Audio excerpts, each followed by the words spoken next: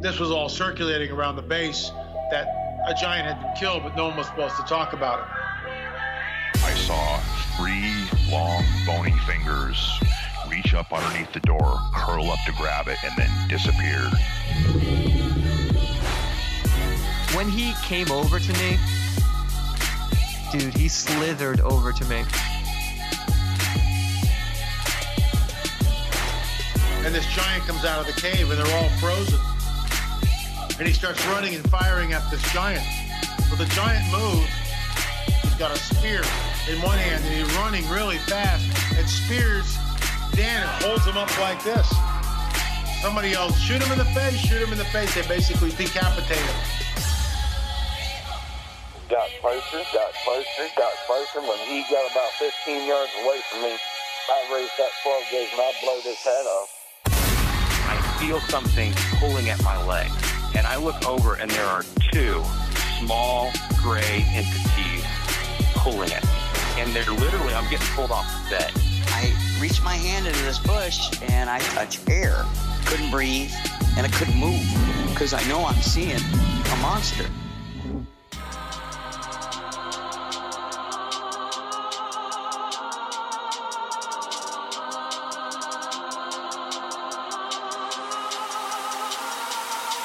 Yep.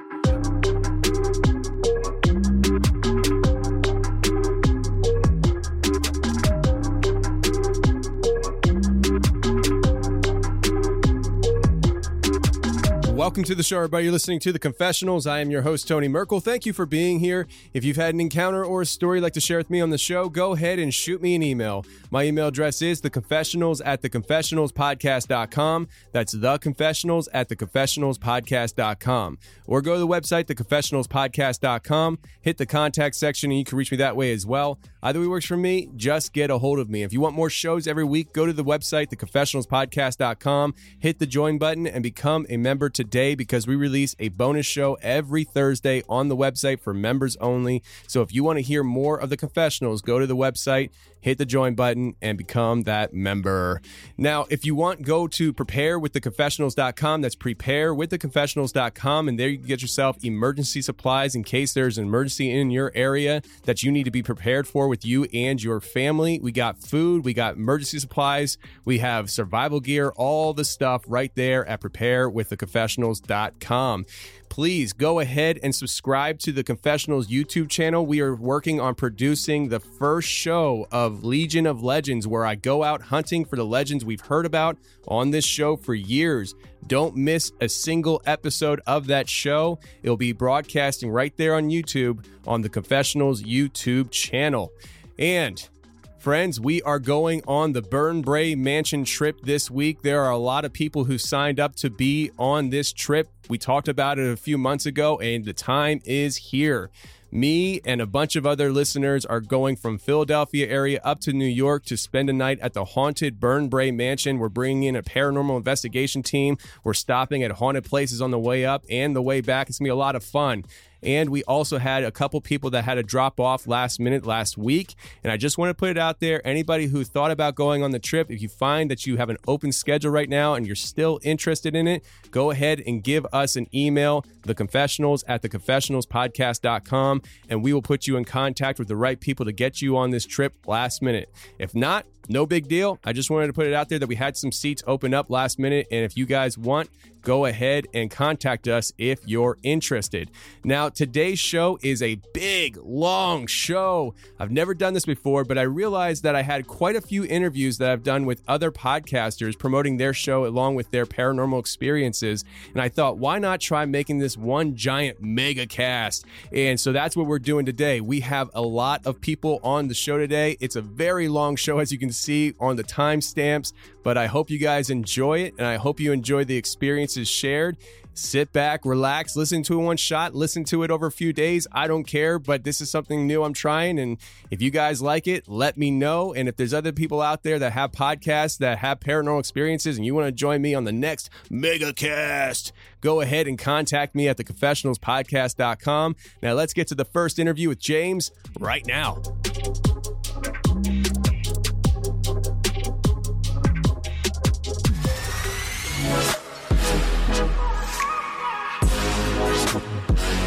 All right, today we got James on the show. James, how are you doing, sir?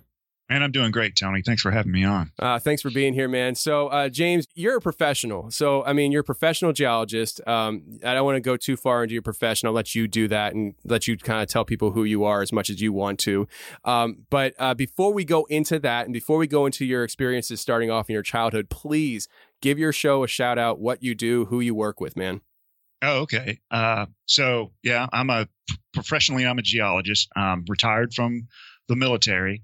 And I do a show with a couple other guys that are probably your listeners probably know is Micah Hanks and Jason Pintrail, and we do 7 Ages Audio Journal, which is mostly history and science, a lot of archaeology and that kind of thing. So if you're interested in that kind of stuff, go check us out. We're on iTunes and all the podcatchers and all of that, and our website is 7ages.org. Awesome, man. Yeah, definitely check it out and stuff. And those are topics that are always great. And people that typically listen to these kind of shows are generally interested in those kind of things. I mean, when I was a kid, one of the things that I wanted to do, and then I realized I was too stupid to do, so I put it aside, was I wanted to be an archaeologist when I was a kid growing up. I wanted to, be digging through dirt and finding things. And that idea of just finding what's out there, the mysterious history of this earth is just fascinating to me. I think it's probably one of the reasons why I love diving into like the ancient scriptures, like Enoch, and just the idea of what existed back then. And, obviously the dinosaurs is one of those things. It's just like, well, I know dinosaurs are fake, right? So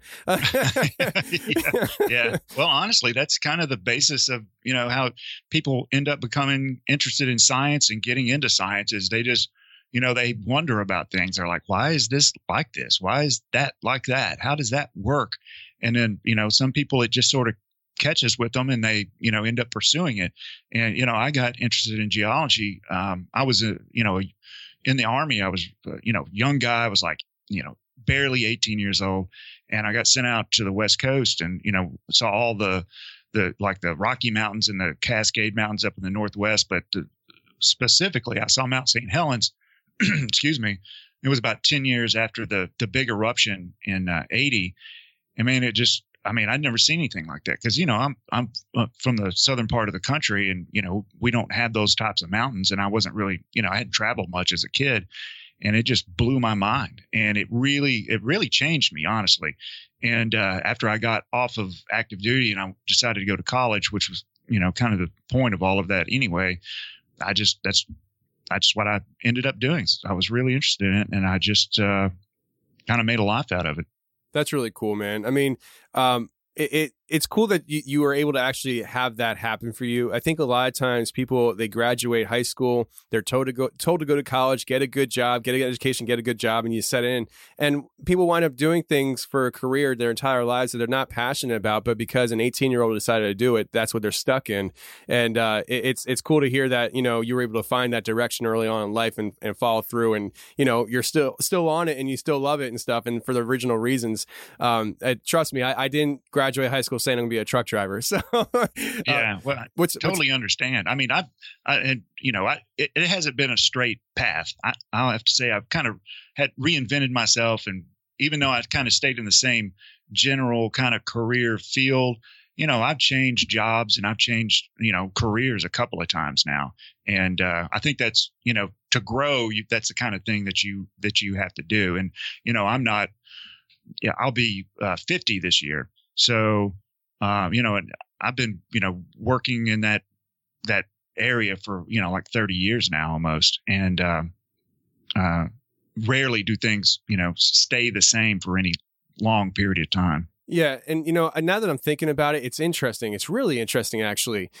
When I was in high school, I was accepted to a school called Full Sail University in Orlando, Florida for audio production. Mm-hmm. I wanted to go into producing music. I wanted to be working in recording studios, things like that. I wound up not doing that. I went to college and kind of started recording people on my own in the dorm rooms, things like that. And I put that aside for all those years, and here I am podcasting. I think maybe I did find my original love anyways. I'm podcasting, and I think that's probably why I treat it so professionally as far as like how serious I am about it. I know, it's not a perfect show, right? But and it's definitely not what I want it to be. But I've always treated it as if it was my career from day one, because I think deep down inside that love for producing audio was always there. And, it's that's interesting. I never really thought about it like that, but maybe I did come back around to that first love anyway. So yeah, you found your way there. And, even the podcasting thing for me was not something that I have really personally considered, but I got to it through, science. Basically what I was doing, I was listening to people's shows, and then sometimes there would be things that were interesting or whatever, just like this show, and I sent somebody an email, and we started like a correspondence, and then there was somebody else that was interested kind of in the same thing that we were talking about and had some knowledge of it, and then we ended up becoming friends and hanging out, and then next thing you know, we're doing a show. So yeah, it's funny how things unfold, but it all kind of boils down to just being engaged and not, it's one thing to listen to a show, and it's another thing to kind of interact with the host and just kind of the world in general, because that's how you get to where you are, is by interacting like that. Absolutely. You were a former MUFON investigator, if I remember correctly, right? Yeah, that's right. Yeah, I did that for a while back in probably the mid 2000s. Now, let me ask you, and this has nothing to do with your experience. Maybe it does, but how did that go over with your professional career? Was that something that you kind of kept separate and private, or was that more like you were open about what you were doing? Because back in the mid 2000s or whatever it was, like UFOs was conspiracy theory, crazy stuff. Now it's like, the mainstream, the Pentagon is coming out saying we have crafts that were made from other galaxies, like it wasn't made here on Earth. So how did that go over for you? Well, I mean, it's just kind of like you said, it was not something that, I didn't keep a MUFON card on my desk at work. It wasn't something that I would bring up normally in just kind of any kind of mixed company or conversation. But if somebody wanted to talk about it, I was willing to do it. But yeah, I kind of kept it separate, honestly. Was there like a coming to Jesus moment for you when it came to this idea of, going into being a MUFON investigator as a professional geologist? It's like, like I said, back then, those two worlds weren't supposed to collide. And here you are kind of walking that fence. I mean, what made you kind of do that? Well, I've always been interested in that kind of stuff, even as a kid, UFOs, Bigfoot, the paranormal, all that stuff's always been interesting. And what you'll find, if you can get people that are like academically minded, or professionally trained people, if you can kind of get them away from their peer group, you'll find out that most of those people are interested in that kind of thing. And I'd say that's probably the rule rather than the exception. So, but for me to become the investigator like I did, I wasn't worried about like, it harming me professionally or anything, but it's just, but it's good to, kind of keep things in their own lane, because there really there's not a good crossover between the two anyway. But the thing, at least for MUFON, they like people to be educated and professional people to become an investigator, because those people generally are going to make good investigators. And I did that for a while with them, and I was involved in some interesting things, but ultimately I really didn't agree with how the organization is ran. So I decided to not do it anymore. Yeah. And, you said something that's really interesting there, because I say that a lot to people. Just from what I do, people find out that I have a podcast. We talk about the paranormal. When I say paranormal to people, I try to condition the audience to understand what I mean by that. But when I say paranormal, I mean Bigfoot, UFOs, aliens, ghosts, demons, like anything paranormal is all kind of in my head lumped together. We can, subcategorize it. But when people find out, they often say to me, oh, well, let me tell you, I saw these lights in the sky one night, or, I had a guy at work tell me he had a monkey run across the street in front of him in high school in the middle of Pennsylvania, but he doesn't believe in Bigfoot. And it's just like, okay, right. So, but a lot of people go through these experiences and stuff. And when you start really sifting through it, I think that's more often the rule, is that people do have weird things happen to them. They just don't talk about it. Right. And so, yeah, it's interesting, man. I don't want to go too far off the course, so let's get into your experiences here and just start us off with, the beginning as a child and stuff. What was happening? Okay. And before I really get going, I want to just say something that I don't think a lot of people have thought of before. But, when we talk about the paranormal or the supernatural, that's like something that's other than normal or, outside of what, should exist or could exist or whatever. But I don't really like those terms because I think these, there's a lot more to the world than what people can see. And a lot of people know that or have experienced it, but those things they aren't things that don't belong, in the universe. It's just, those are just phenomena that we just don't understand what they are. That doesn't mean they don't belong or there's something extra that, exists outside the normal existence of everything. Does that make sense? Oh, 100%. And when you look at the human history, look hundreds of years ago, philosophers were killed for having certain viewpoints or suggesting that there was, the earth wasn't flat, Right. And so it's definitely, reality only goes as far as your perspective goes. And that's so right. That's why I am with this show the way I am. When somebody comes on the show, you're not going to tell me something that I'm going to tell you is impossible because I'm a dumb truck driver with a podcast. I cannot tell you what is real and what's not real, what's possible, what's not possible, because I have my own worldview through my theological convictions that says that there is a supernatural and that there's a lot of supernatural things that happen in this world. When I go there, I'm just like, all right, tell me your experience, because I believe this world is far crazier and bigger than what I can perceive it to be. Yeah, this is a strange place. So I'll go ahead and get started and just kind of run this down. And when I wrote you this email, I've kind of had I've had a whole lot of just really odd stuff happen to me or I've experienced in my life. And I used to think that, when I was a kid, I thought that stuff happened to everybody, but it turns out it really doesn't. There's a lot of people that never experience anything weird. And I mean, apparently this has been going on since I was like, before I can remember. And the first thing that I would talk about is my mom told me this about me. I don't know. It was probably like 10 years ago. And when she told me, dude, I almost fell out of my chair when she told me this, but she said when I was like 2, 3 years old, a lot of times I'd be outside playing and I'd come back and I would be, muddy or dirty or whatever. And she told me that she asked what happened. Like, how'd you get so muddy? And I told her that the little men had been chasing me again. And I ran and then fell down in the mud. And, I didn't even know that had occurred. I'm like 40 years old when she tells me this, or, 35 or something. And my mom doesn't really know very much about the paranormal or anything, along those lines. And it kind of freaked me out. I'm not lying. I was like, did I get abducted by aliens or something? And then I was talking to one of my friends about it, and they said maybe it was like fae folk or something. I was like, I never even thought of that before. I mean, maybe it was something like that, or maybe it was just a kid's imagination. Who knows? So I don't know what you think about that, but it's kind of it was shocking to me. Yeah. And that's the thing. I mean, a little kid's description is often very vague and lacking detail. That's what we experienced. What I think it was in 2019 with the kid that went missing in North Carolina for 3 days. I mean, kid's gone. Yep. We don't know where the kid is. Then the kid's back and he says the bear took care of him. Right. Okay. Well, what we know about bears and okay.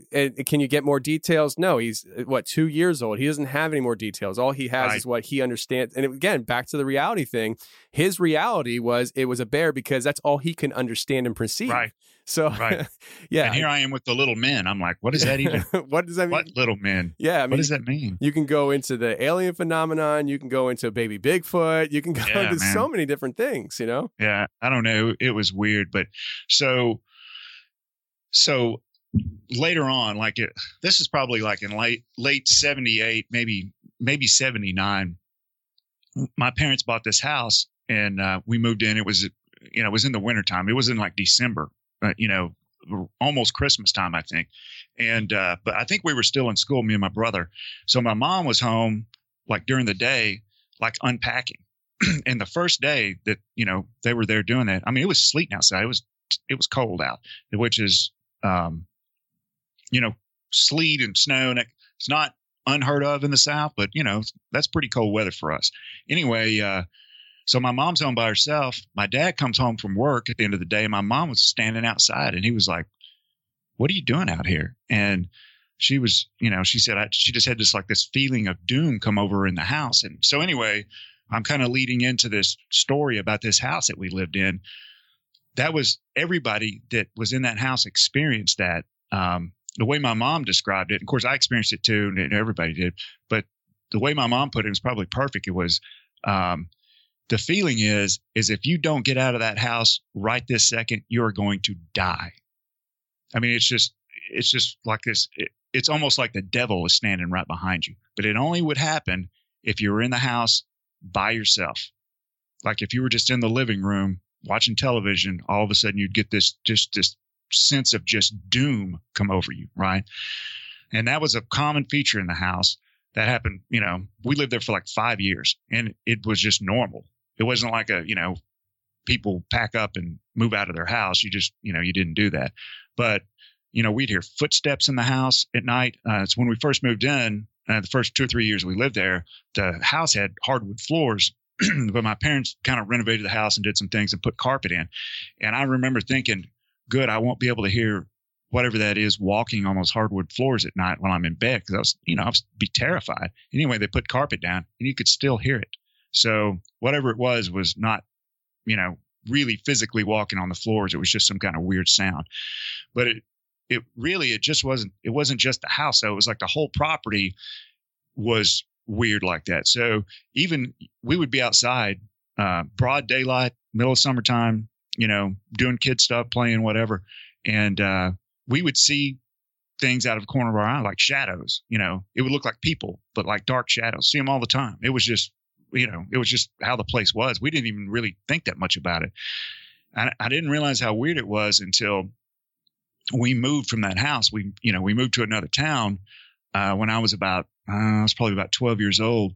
And the house that we moved into was just a normal house. There was nothing, that it didn't have any kind of that paranormal energy or whatever it is.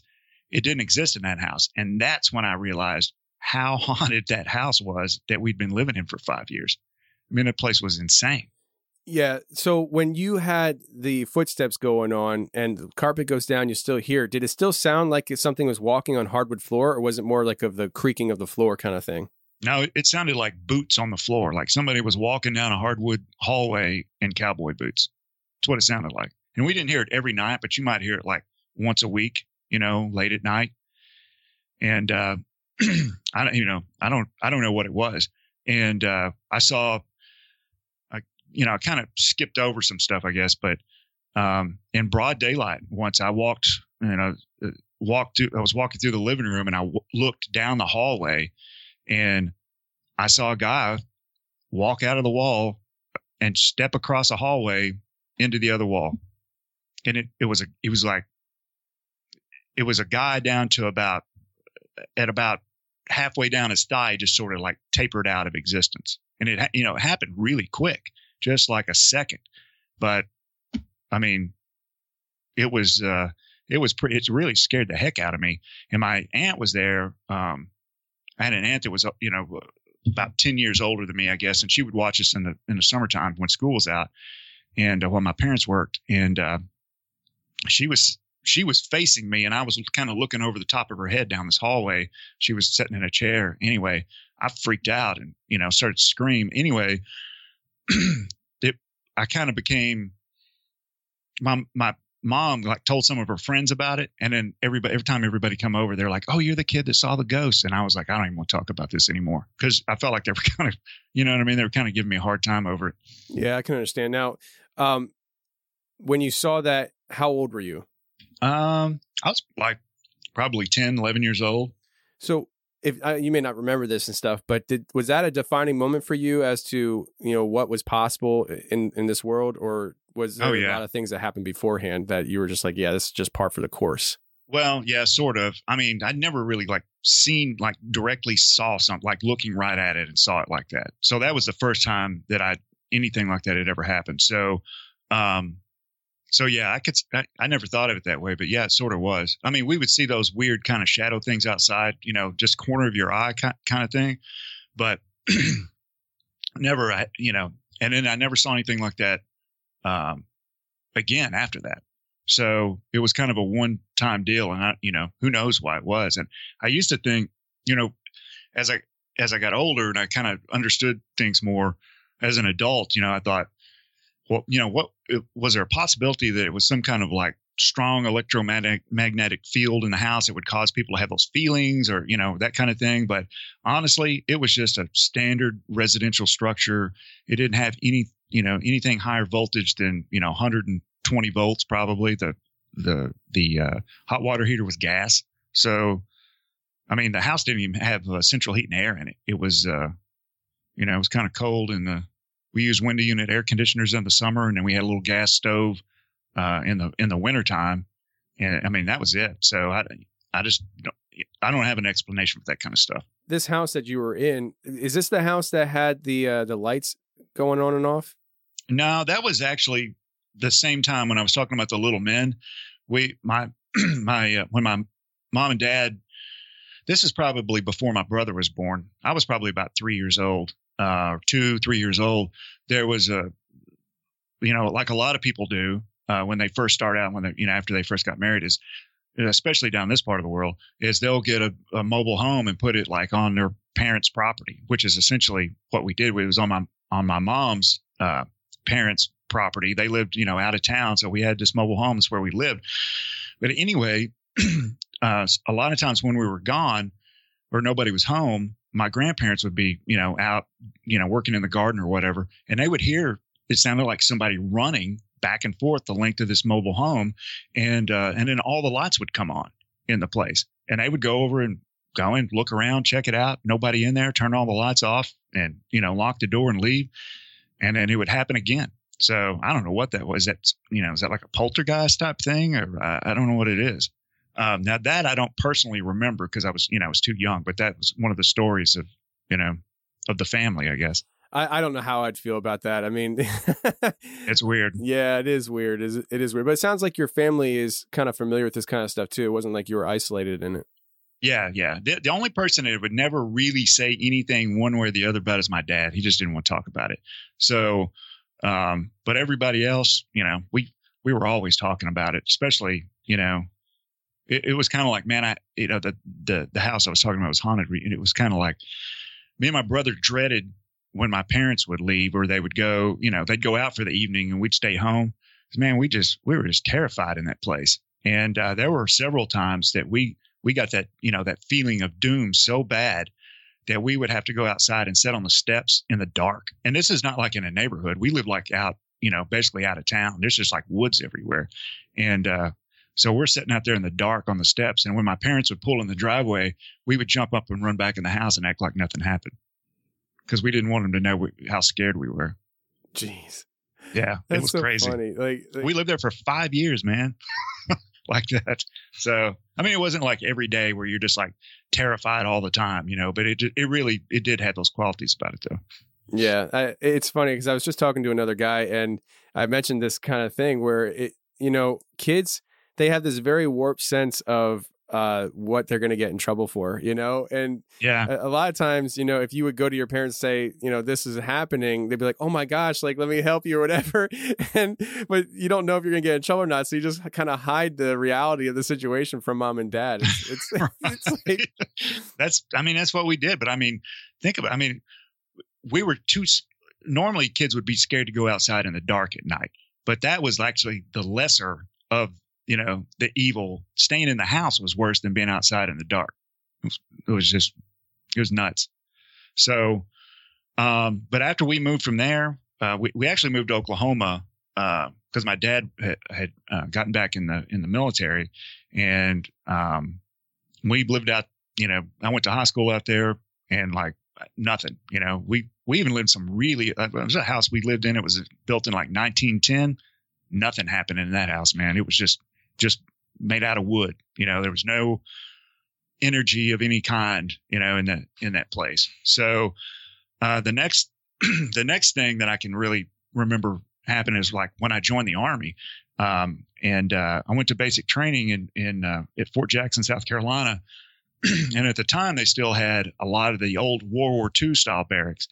And that's that's where I was at. And these buildings were built probably, in the late 30s or early 40s for World War II. And you've seen Full Metal Jacket, right? The basic training scene at the beginning. No.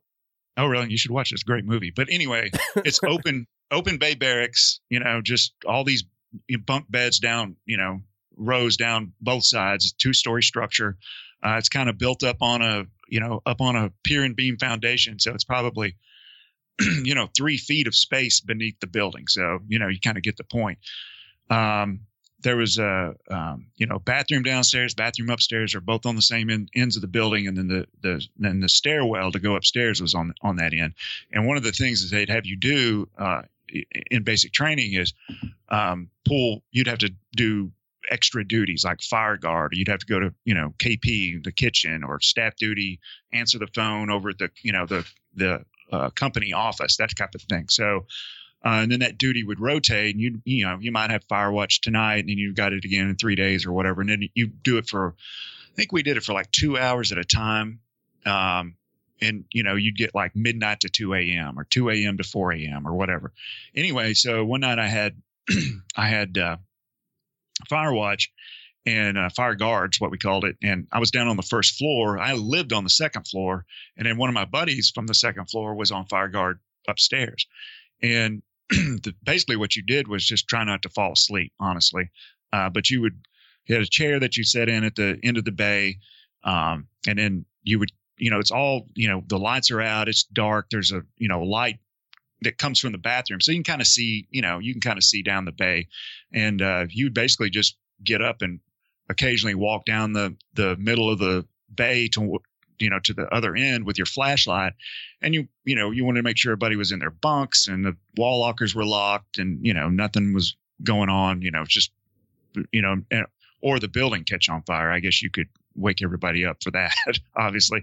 But because the buildings didn't have like fire suppression systems, there was no, sprinkler system or anything like that. So any building like that, when you're in the military, you have to, by regulation, you have to post a fire guard for safety. Anyway, so I'm doing that duty, and I get up and I walk down towards the far end of the bay, which is, the further you get from where I'm sitting, it's just getting, darker and darker and darker shadow.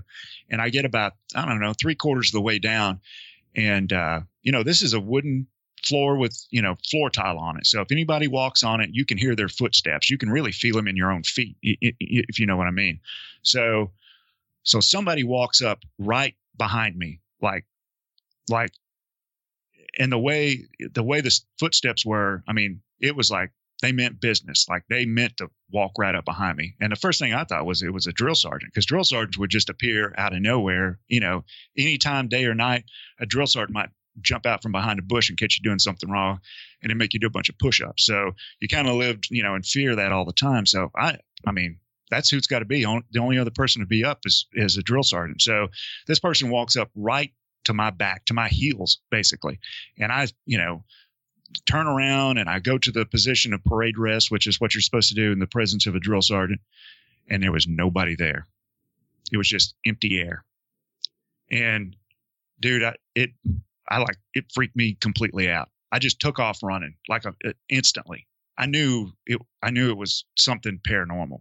And I ran up the stairs, just freaking out. And the guy up there, he's like, "What's going on?" And I told him. He was like, "Man, I hate this place. It's the worst place." So, and to this day, I think about that occasionally. And it was the weirdest. It was one of the weirdest things that has ever happened to me. Somebody walked up right behind me, and I turned around. They weren't there. There was nobody there. It was freaky. Anyway, one other thing in that building, so it's right in that, basic training's only 2 months long. So it's, sometime in that time frame. Well, there was another night I had duty, a staff duty in another building, and I was coming back, and I came in the building, started up the stairs, and I was, walking up, and it's not a very long flight of stairs, and it's straight. I'm looking straight up, and at the top of the stairs on the right is the door to the bathroom. There's one way in, one way out, and it's a small bathroom. It's got a little shower bay with 2 shower heads, 2 toilets, 2 urinals, 2 sinks, and a washer and dryer. That's for 25 men. So anyway, so I get about halfway up the stairs, and I hear one of the showers come on, like plainly. Heard it come on, and I thought, what the heck is, what's somebody doing in this? You're not even supposed to be in the shower at 2 o'clock in the morning. So I step in there, I look in the shower, nobody in there.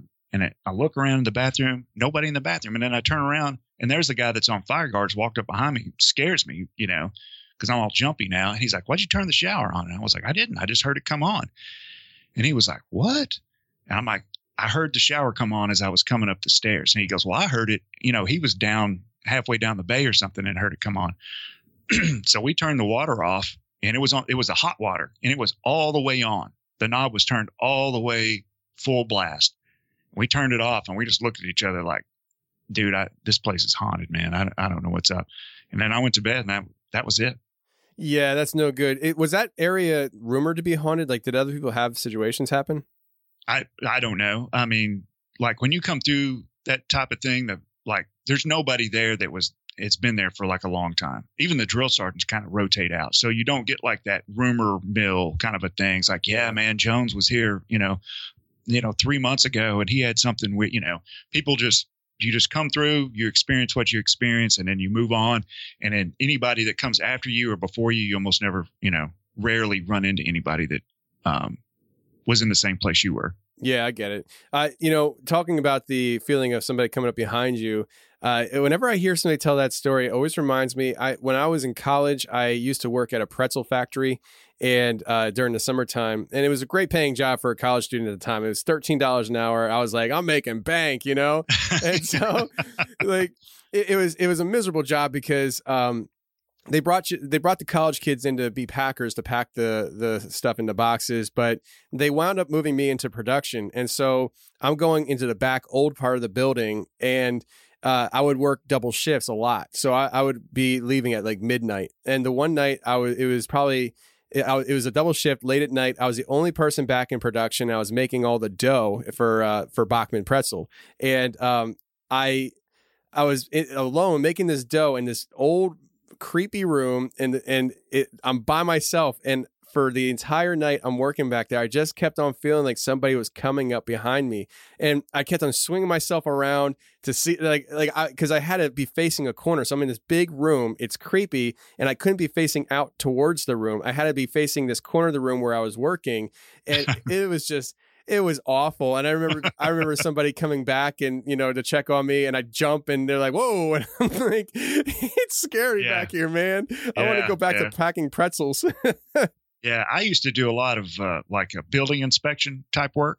And, there was a lot of places that I went that like there was no power and it's like an old industrial facility or some kind of old hospital. I've done a lot of work in like abandoned hospitals, and you can freak yourself out in those places.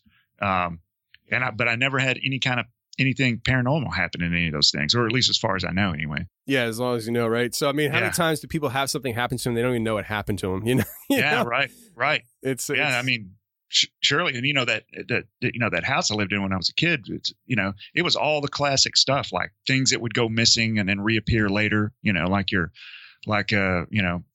Something from school, like some pencils you lay on a desk, and then you come back later and they're not there. And then, I ended up beating my brother up because I think he took my pencils and hid them from me. And then like a month later, they're back in the exact same spot they were. I'm like, there's those pencils again. And it was just irritating. Honestly, it's like, okay, I get it. You can hide things, but please stop doing it because it's just a pain. You're not ingratiating yourself around here, man. Yeah, for sure. So I told the basic training story, which is one of my favorite ones. But I left a couple of things out in the email that I wrote to you. That's how crazy it is. There was stuff that happened that I actually forgot happened later on. So when I was in the military, I was stationed in a bunch of places and overseas and Pacific Northwest and all of that. And then, but I was stationed back in Maryland, and me and a guy that had been stationed in Germany together, they moved us at the same time to the same place. And his dad lived down in Virginia, along the like the Blue Ridge Parkway or whatever. They lived not too far off of that, kind of out in the country. It's a beautiful place. And sometimes if we had a long weekend, we'd go down there and hang out because he had this big house and his big, nice property, and we could go down there and party and just have a good time. His house was so nice. It had like a bar area in it with pool table and all that stuff. And it, the extended family would come and hang out. Well, anyway, we were down there one weekend and, it was a 4-day weekend. And this was like a Sunday night. And like all this dude's cousins were over and everybody's drinking and having a good time. I was having a few drinks and, I was sitting up at the bar next to one of these guys and, I had made myself a drink and before I ever took a drink out. Now, don't get me wrong. I mean, I've had a few drinks, but I'm not like plastered drunk or anything like that.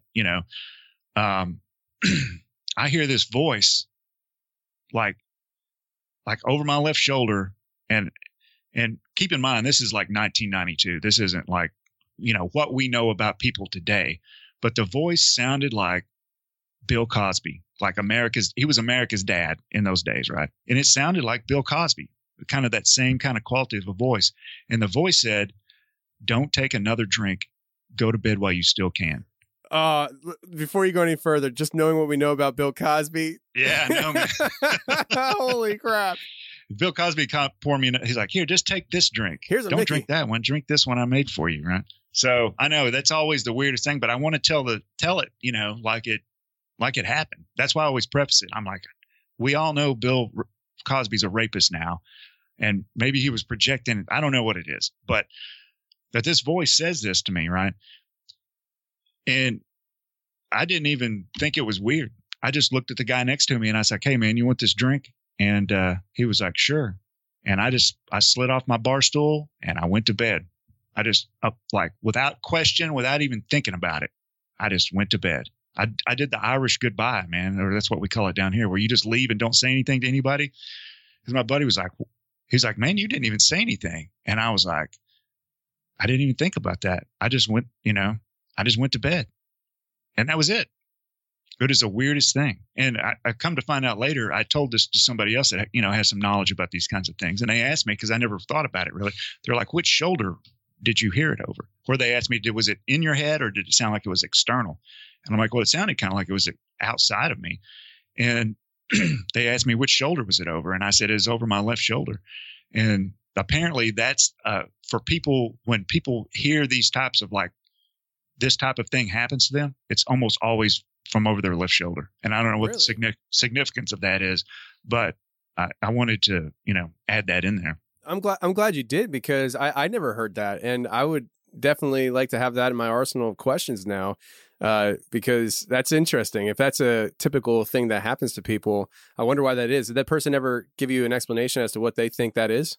No, I mean, nobody, as far as I know, nobody really even has a good theory. Is it like guardian angel, or who knows what it is? Maybe it's you protecting yourself somehow with your subconscious or something, I mean, but it's not like I was in danger of getting alcohol poisoning. I mean, it wasn't like that kind of thing. It was just, I'm hanging out with some people and then something tells me to go to bed and I went to bed. It was weird. It was really my lack of even acknowledging that it was weird at the time was even weird. You hear people they have UFO experiences or whatever, and then they just forget about it immediately. And then something happens later and then they remember that this happened to them. It seems like to me, it's along the lines of that, where you just you just don't question it at all. Yeah, if that makes sense. No, it does make sense. I mean, I definitely heard that before, and it's really interesting. That's really interesting. Yeah. And really unexplainable. It's just one of those things that just kind of make you say, huh. Yeah, that was that was a one-time thing. It wasn't like, I later developed, became schizophrenic or, or anything. It just was this one-off thing. And I don't know what it meant. The only thing that I've ever had happen that was sort of similar to that was, down here in my part of the world, it's really mountainous, and there's a lot of really curvy roads. But if you're used to that kind of terrain, then people drive pretty fast on those roads. People that come from flatter areas, those roads are terrifying to them. But to us, we're just a bunch of hillbillies. We're just tearing up and down the roads going 70 miles an hour. So I was traveling one day on this road. I drive it all the time. Drive pretty fast. It's kind of a long haul from where I'm going to where I'm trying to get back home. And anyway, I'm kind of going through this area, and all of a sudden I get this idea in my head. It was almost like a foreign thought. You know, it was like somebody just put this idea in my head. It was like, you know, it would be really messed up if you come flying around one of these corners one day and there was a car sitting across the road. And I don't know why I even thought of that. It just popped in there.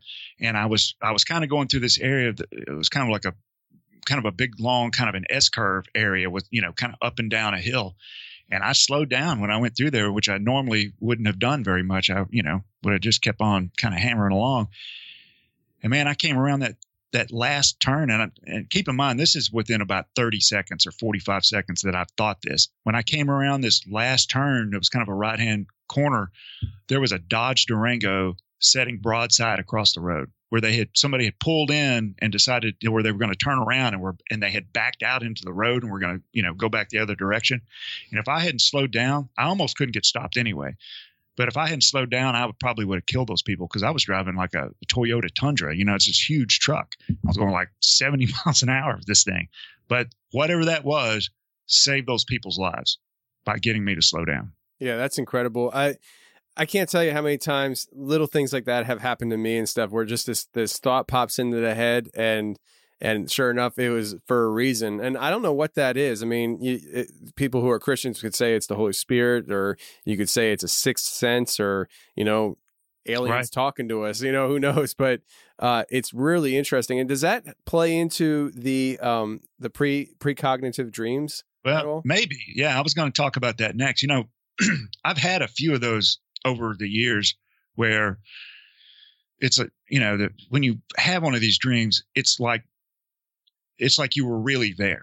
Honestly, it's not like a dream at all. And you remember it like it really happened. Like it was a normal experience in your life, not like a dream that you had and you're like, yeah, it was kind of messed up. And then you forget about it. The dream fades. These types of dreams never fade like that.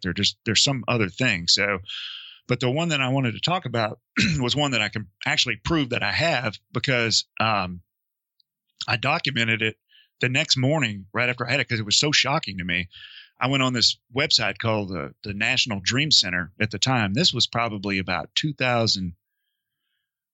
I don't know. It's probably 10 years ago or so, maybe a little longer. But I had a dream where I saw an airline. I saw a plane crash, right? But it was kind of like in the town where I lived at the time. And I saw this plane, you know, kind of it looked like it was struggling in the air. And then it basically just like went by and then broke up in the air and, you know, and crashed. And it was really shocking to me. I mean, this dream was. And so, and I already knew about this website because I had heard about it someplace else. So I was like, you know what? I'm going to go on there and document it. So I did. And then about less than a week later, like 5 days later, there was a plane crash in the Philippines. And the details were very, very similar. Anyway, the National Dream Center like scores these precognitive dreams, and they gave me like a 4 out of 5 on this thing. And it's still on their website. I think I gave you the link for it at the time. So, so anyway, I mean, it was the problem with these things to me is I don't know what the point of having these dreams are, because other than just kind of like let you know that there's more to the, you know, world that what we can see. But for me, you know, especially as like a military guy, I like to use these, you know, this jargon sometimes, but this is inactionable or unactionable intel. It's information that I can't act on or do anything with. I couldn't help those people or save that plane or do anything about it. It's just, I just had a, you know, disturbing dream about it. And then it happened a few days later. And then you're just kind of like left standing there with like, you know, your hands in the air, like, what, why did I have this dream? You know? Yeah. That's really fascinating because it sounds like this is the time that you documented, so you had the proof, but this is something that happens to you. Is this something that happens like often or just randomly? No, well, just randomly, like over my life, that's happened maybe like 5 times. And honestly, in the last, you know, probably 10 years, I haven't really had anything that I consider to be unusual happen. And I don't know why. I mean, I don't know if it's like, you know, I've changed somehow, like, it's stress, or, I don't know, or maybe it's stress that makes these things kind of come on, and I'm less stressed than I used to be, or, I mean, I don't know. I've never been able to, kind of assign any rhyme or reason to it, or analyze it in any way in kind of a scientific fashion where I can say, well, in these situations, these are the types of things that you can expect to happen. And then when it's like this, I won't expect anything to happen. I have none of that. I have no idea why things happen when they do and when they don't. My friend who has a YouTube channel called Mr. X Dreams, he kind of almost specializes in the whole dream phenomenon because his dreams are trippy. And, he suggests that people, and he told me a million times I should have a dream journal. The problem with me is I don't remember dreams ever. I don't either. So when I have something like this, it's like super, it really sticks with you, It's not like I have lucid dreams every night where I just don't remember my dreams at all. Just rarely. Actually, I'll take that back. I had a dream last night or the night before, because I told you, for some reason, I was kind of nervous about coming on the show, but I had this dream where, like, I missed the show today. I got busy or was out doing something, and I was like, crap, I got the show at I've got to be on Tony's show at 1:00. And then you were calling me like, hey man, where you at? And I was like, dude, I'm sorry. I somehow missed the show. So anyway, it's funny that you say that because I text you telling you I was going to be late. Yeah. I didn't even think of that. That's interesting. That's interesting. I mean, wow.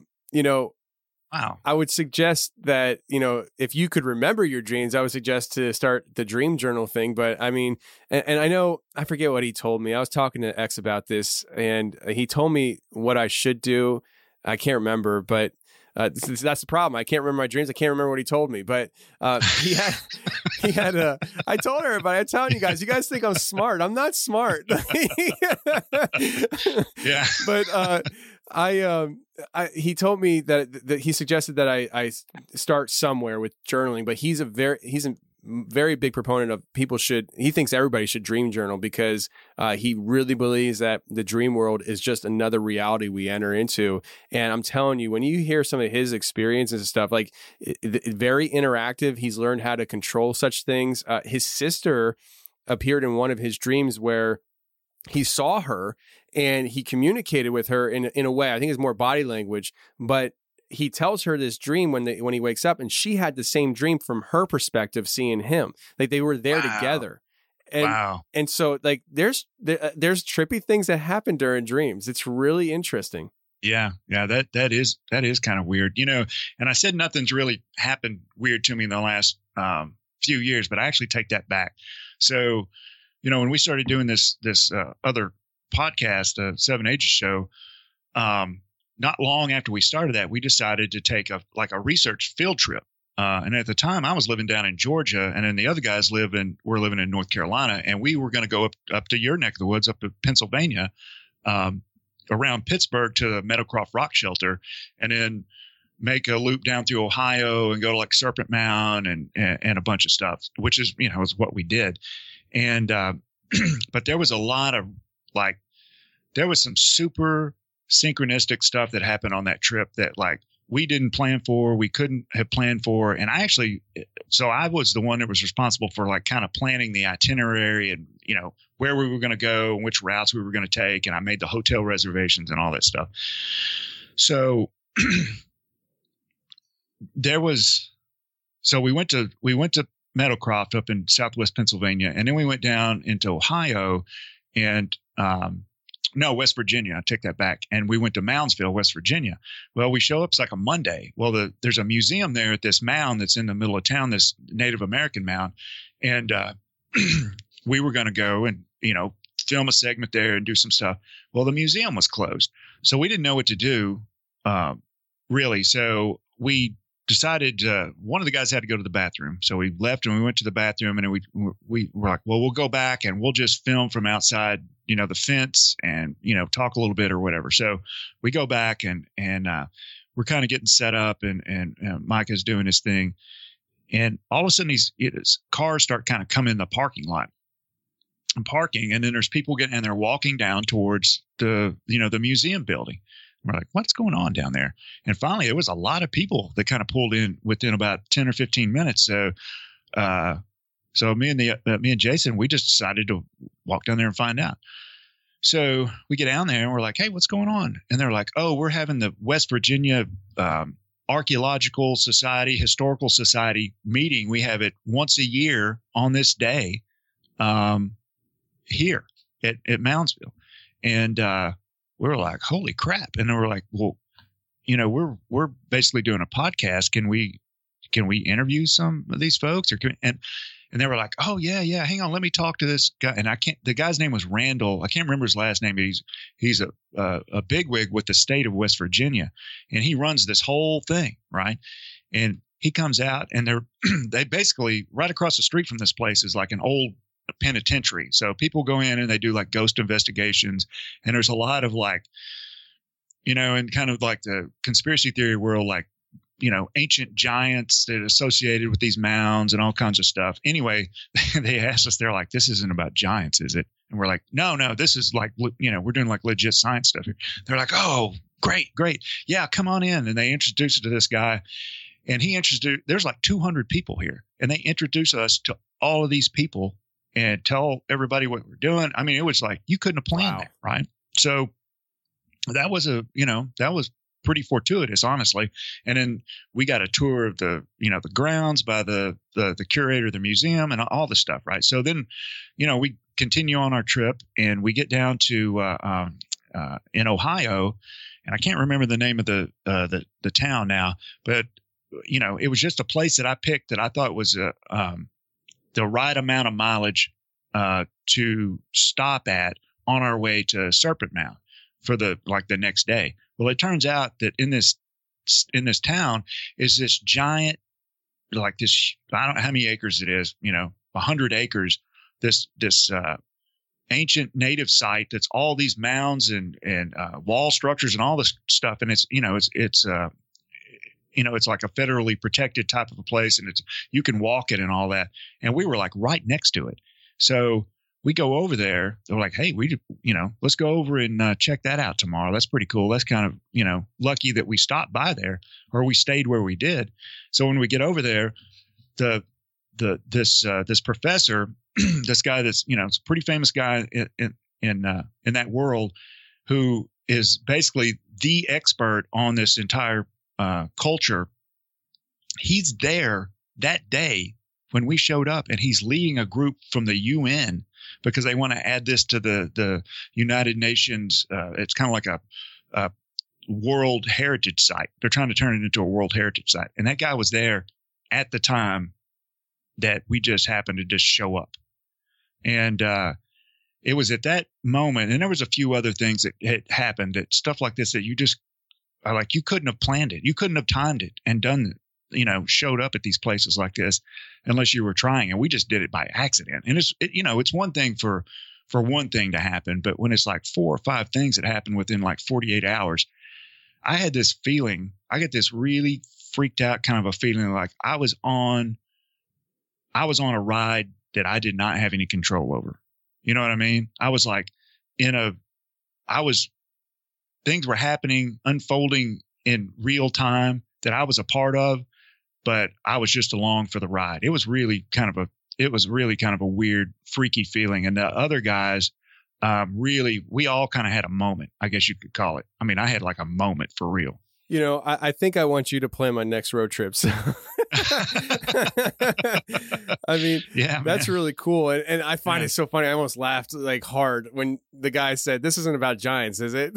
Like, seriously, that's one of our jokes. It's like an inside joke. This isn't about giants, is it? And we've got another one about portals too. Oh man. What do you mean about portals? Well, you know how like people are like, well, and then it disappeared into a portal, or maybe these Sasquatch, you know, they come out of these portals and, you know, whatever. And I'm like, what does that even mean? What is a portal? You know, right, yeah.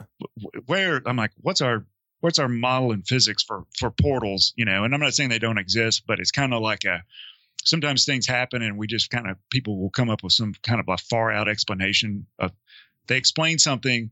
They use something that doesn't exist to explain something that may or may not exist, if you know what I mean. So we just joke all the time. I'm like, must be those portals again.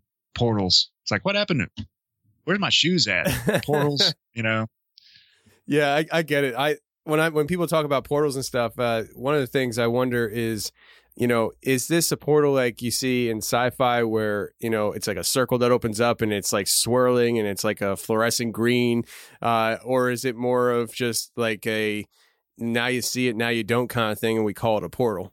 Yeah, like Stargate, or is it just kind of like, is it invisible somehow? Like if you step through a portal, would you know you did it? Like if you stepped into like an alternate reality that is almost exactly like this one, would you know if you woke up? It's like the Mandela effect thing, right? So, which I can tell you that I really do remember Nelson Mandela dying in prison in the 90s.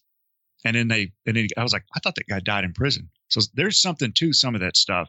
And I do not know what it is, but it's a real thing. And maybe it's kind of along the same lines where you somehow the timeline shifted, or you ended, I mean, I don't know if any of that stuff is real, but well, I would say there's some really odd things that happen in this reality. Yeah. And here's one for you that this is how I felt in 2016 when Donald Trump was elected president.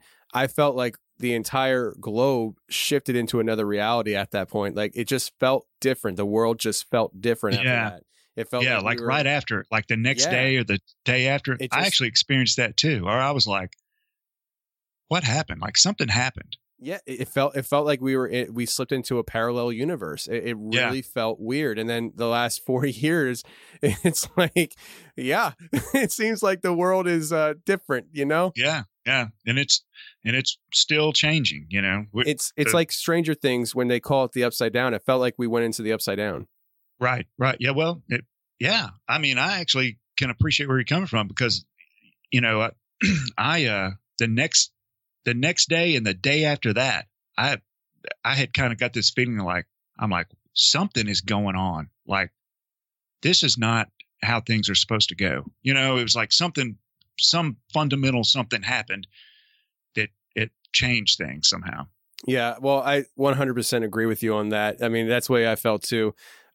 Now, we talked about the synchronicities. We talked about a lot of this stuff, but you didn't talk about the black triangle UFO you saw in Iraq.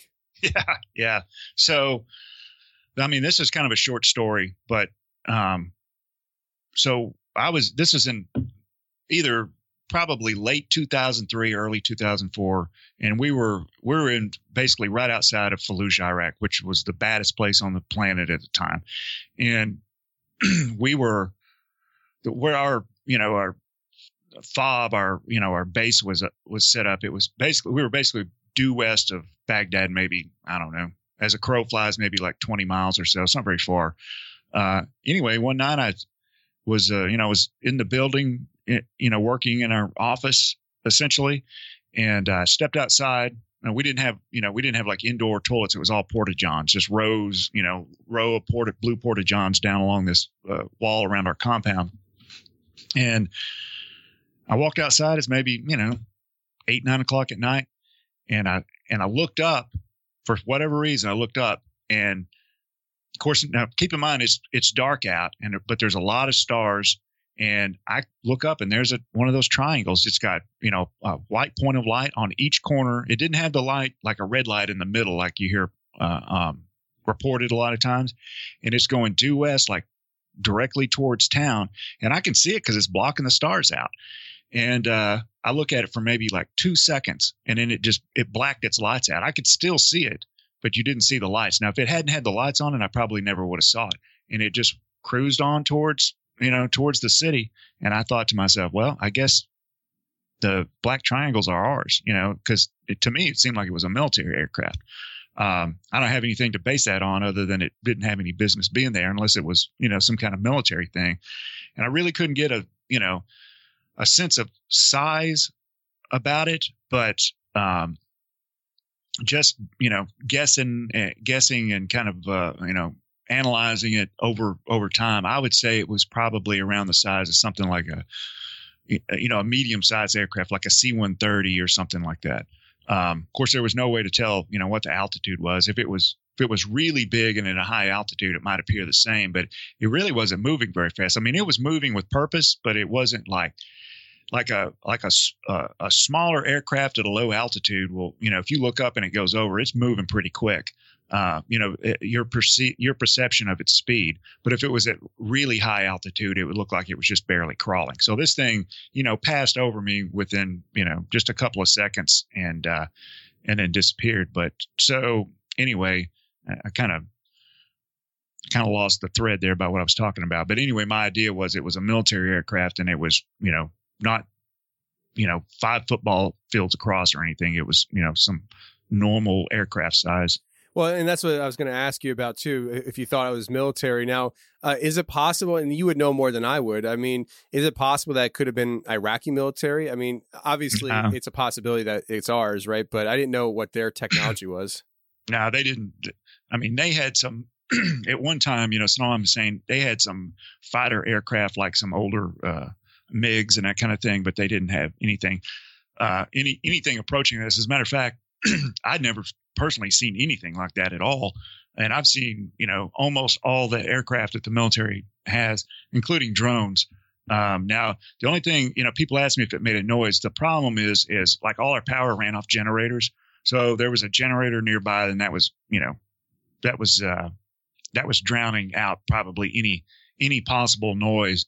Now, if it was low and it was really a jet powered aircraft, I would have heard I probably would have heard the jet engine, because we saw fighter aircraft all the time, doing strafes and, attacks on targets and all that kind of stuff. So, I mean, it was a war zone. So, those things are pretty loud, but if it had if it was anything less than that noise, it was drowned out by the generator. I got you. Yeah, man, interesting stuff. And listen, what you just laid out in this episode is really just, showing what we talk about in this show, which is reality is far stranger than fiction. It's what we started out talking the show about. I mean, it's just if you think the reality that you perceive is all that there is, you're living a boring life. Yeah. Even if you don't experience anything, I can tell you there is a lot more to this reality than what we understand. And, all this stuff, we don't even know what any of this even means, or what it, what's the larger context of it. We don't know, but we have a place in it. But, what is it? It's just it's unknown. It's like I said before, these are normal parts of the universe, but we just don't understand what they are. Absolutely. Before we get out of here, I want you to give a shout out again to the podcast and where people can find it. Oh, yeah. So it's the 7 Ages Audio Journal. It's on all the podcatchers, iTunes, all of that. Our website is 7ages.org, and we're on Facebook, Instagram, and Twitter. So if you're interested in science and history and that kind of thing, check us out.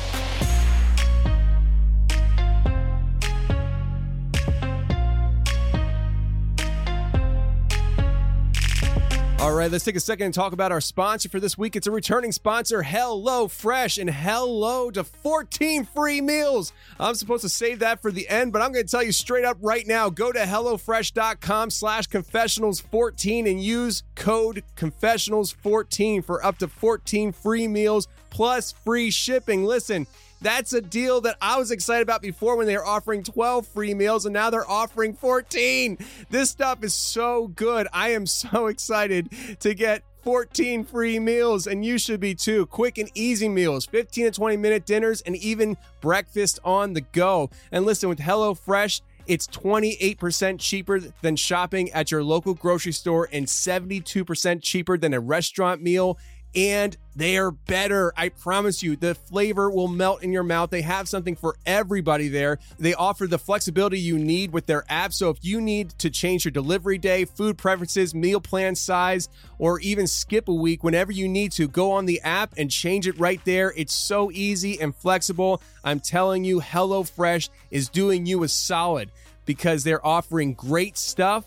And you're getting 14 free meals. Just go to HelloFresh.com/confessionals14 and use code confessionals14 for up to 14 free meals plus free shipping. Let me just say it again. Go to HelloFresh.com/confessionals14 and use the code confessionals14 for up to 14 free meals plus free shipping. I don't need to say anything other than that. That alone should get you moving to HelloFresh to get your 14 free meals. Go right now.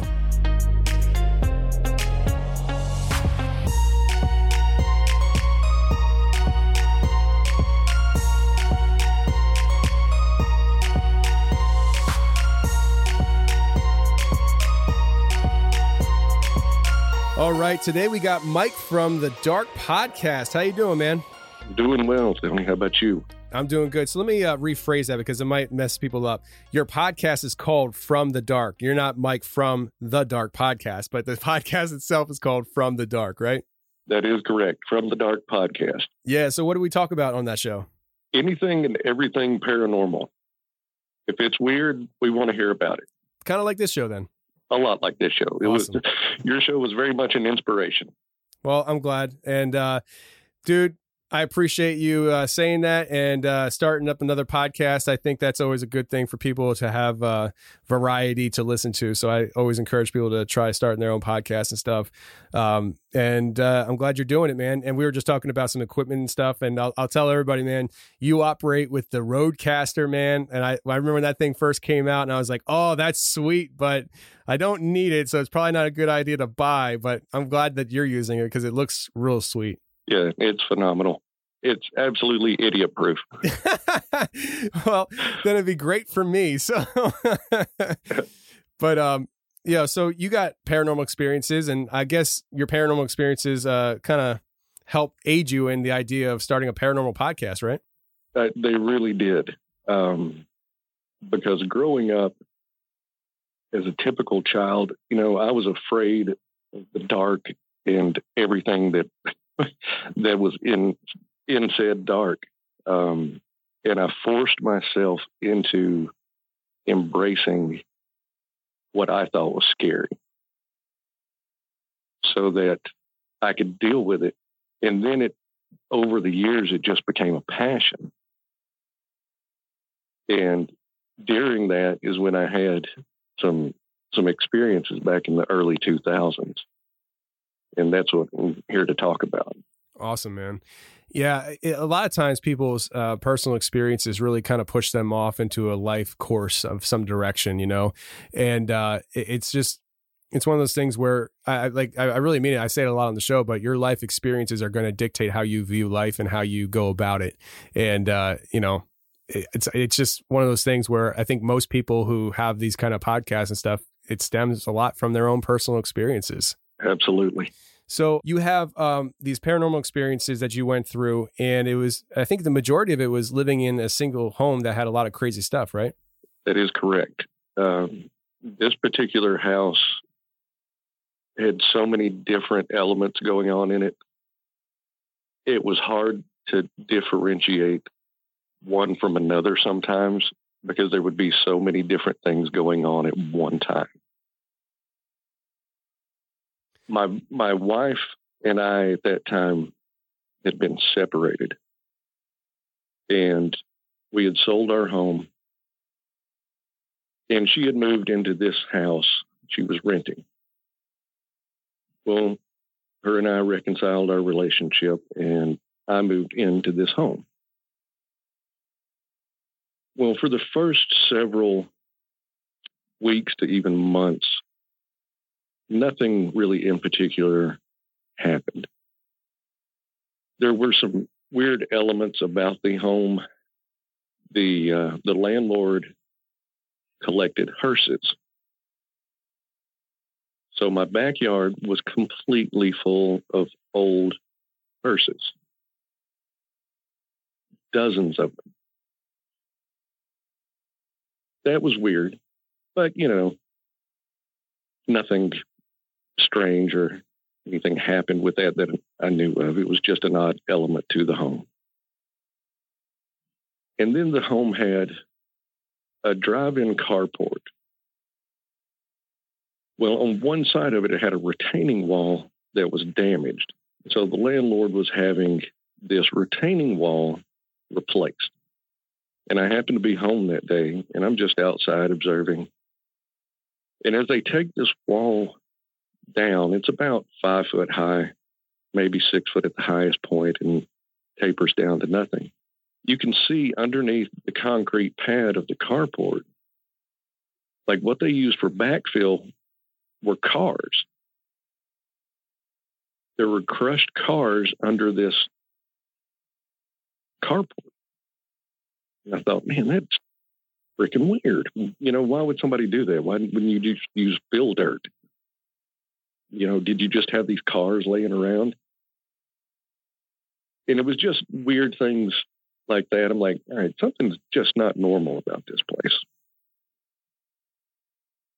And then one night we had gone to bed,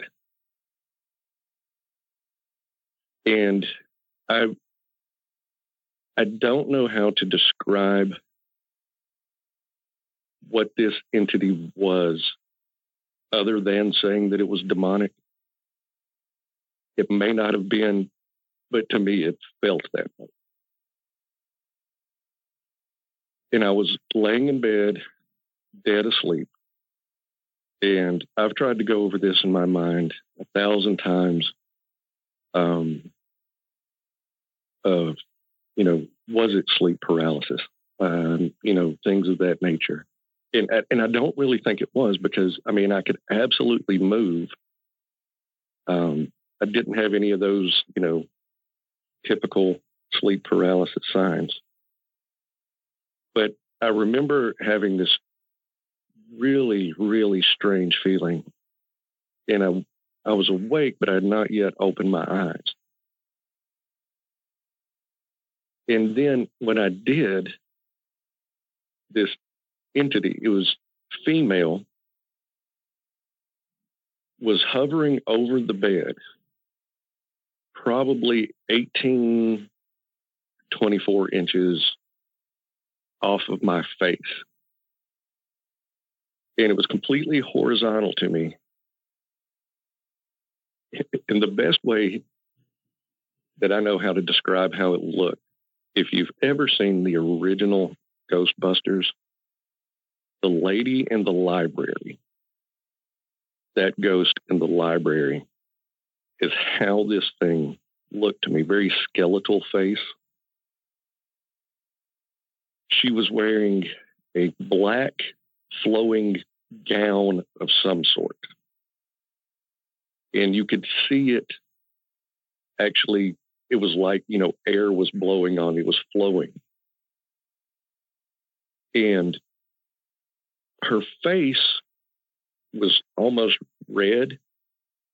It was like I don't know, it was like a weird red and black mixture. It was very dark, but you could see very skeletal features.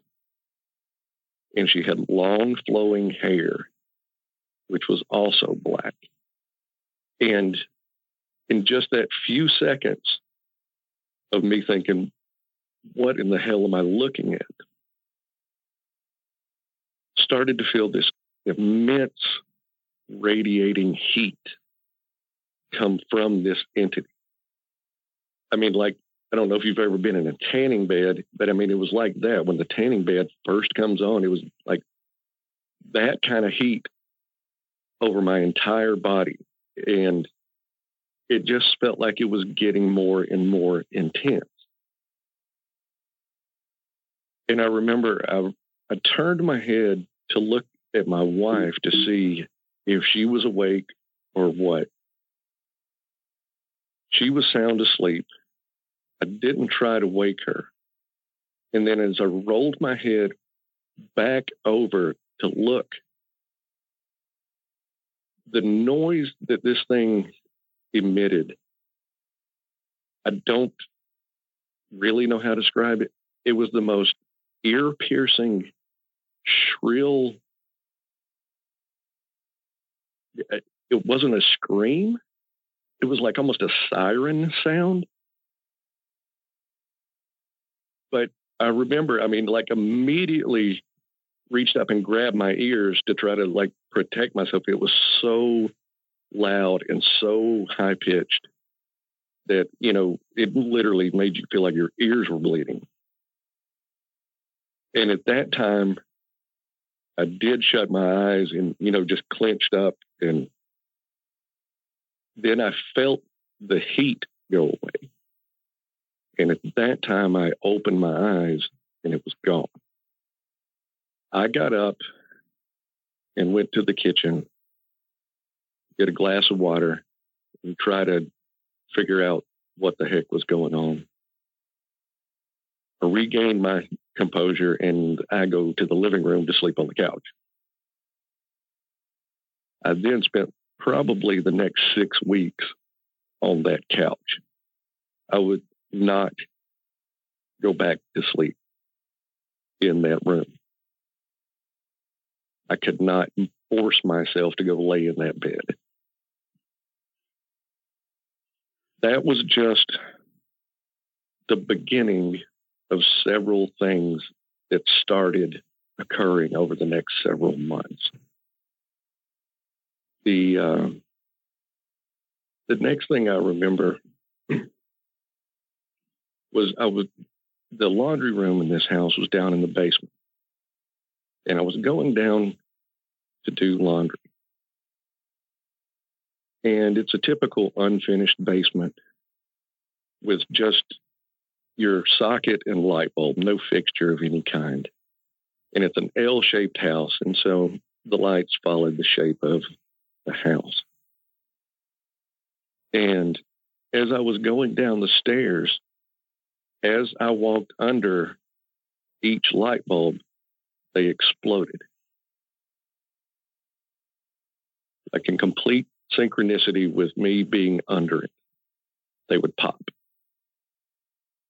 Until I finally made it to the end where the laundry room was. And by that point, there is no light.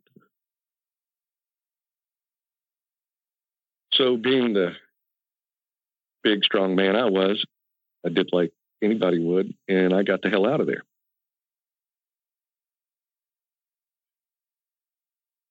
The next occurrence was in the same area of the basement. I had gone down to just get something out of the basement. And over in the corner, I had a weight bench and a heavy bag, and things of that nature. Well, this was a 100-pound heavy bag that I had hanging up. And that thing was swinging from side to side so violently that it would cause slack in the chain from where it would get up so high and then fall back down and then go to the other side and do it again. Just over and over.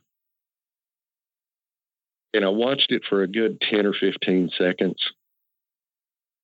And I thought, I don't know what's happening here in this house. So I started discussing things with my wife. She did not witness any of these particular things, but she did believe me when I told her, what was going on in the home. We were very active in church, and so we had a small group in our church that would come to our home, and we would rotate different people's houses where we did meet. But we discussed it and we took it to the church. And so our small group decided to come into the home and to try to do a blessing on the home. Anoint with oils and the crosses over the door. And, we prayed and, well, everything seemed to be going fairly smoothly. And I'm in the back of the line as the group is going down the hallway. And at the very end of the hallway was the door that went to what was our bedroom. I'm in the back of the line and I can see, there's probably, I don't remember now, 6 to 8 people in front of me. And the leader of the group went to cross into what was our bedroom. and something knocked this man off his feet and probably slid him about 8 feet back down the hallway into the next person in line. Never saw anything. It was just as he went to cross into the threshold, into the bedroom. They then decided it's time to go. This is, more than they know what to do with. So over the next few weeks, all this has just absolutely consumed me in thinking of what is going on in this home. And I just over and over thinking about what could be causing this. And I remember being at work, and a thought came into my head about a table that was in my basement. This table was given to me from my grandmother. And at the time, I didn't know why I thought about that particular table. But then I started thinking about the story behind the table that she told me. The tabletop on this was made from the hatch of a slave ship. And I just had it stored in the basement. And I don't know if it was, a God thing or what it was that brought it to light for me to get rid of that table. So I called the small group from church and I told them, the epiphany, whatever you want to call it, that I had about this table. So they came over and we burned this table. Got rid of the remnants. Everything, made sure there was nothing left. And Tony, we never had another occurrence in that home. So I don't know if whatever it was, something was tied to this object. I honestly don't know, but I do know that it stopped. Everything stopped. That's interesting. It almost makes you feel like, well, let me ask you this. The first experience you had with the woman over your bed, I'm assuming that person, could you tell the race? I mean, do you think it could have been like a former slave or something? I couldn't tell a race. It was too skeletal looking. I could tell it was female, but that's it. I got you. Yeah, it's interesting because and the tabletop was made out of what was it? A chest or something? How did that work out from the slave? It was a hatch that went like to a lower deck. It still even had like this recessed handle on it, like that you would hold the handle and lift it up, to go down below. And that's what my grandmother told me it was a hatch from a slave ship. How she knew that, I don't know. I don't know where it came from or who made it into a table. Man, that's interesting. It really is interesting. Because I would love to be able to try to connect the dots as to what it was about that. Because I mean, if it was, I don't know, something that was owned by slaves. Because I mean, a slave ship isn't owned by slaves; it transports slaves. I mean, they didn't own anything. Right. It just makes you wonder. Because I mean, if it was owned by slaves or something like that, it makes you wonder. What? How am I trying to say this? You don't know what the spiritual practices were of the slaves that were taken from whatever country the ship was transporting. I automatically, when I say slave, I think Africa, but we know that slaves are all over the world. Well, maybe people don't know there's slavery all over the world, not just Africa, right? To this day. Right. But it just makes you wonder if there was some kind of spiritual practices going on that were attached to that ship. It seems like. Yeah, I don't know. I mean, I don't even have an educated guess.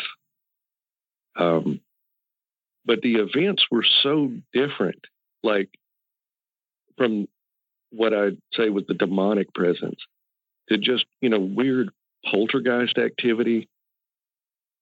And one thing I didn't mention, like my children were small then, and it did affect them in a way that was odd, because they started becoming like really mean to each other. And part of it may have been age, but I mean, it was different. It wasn't just like a sibling rivalry or thing. They were doing like, mean things to each other. And like, that's not like them at all. So it affected everybody in some sort of way.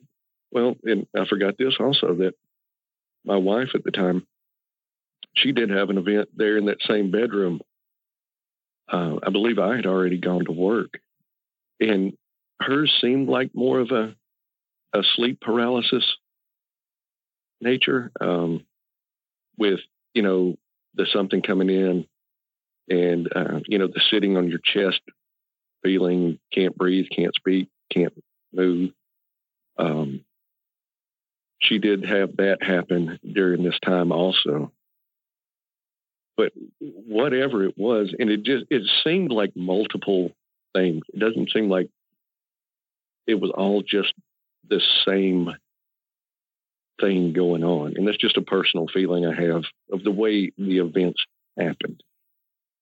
It seemed like there were multiple things happening, from multiple entities or what have you.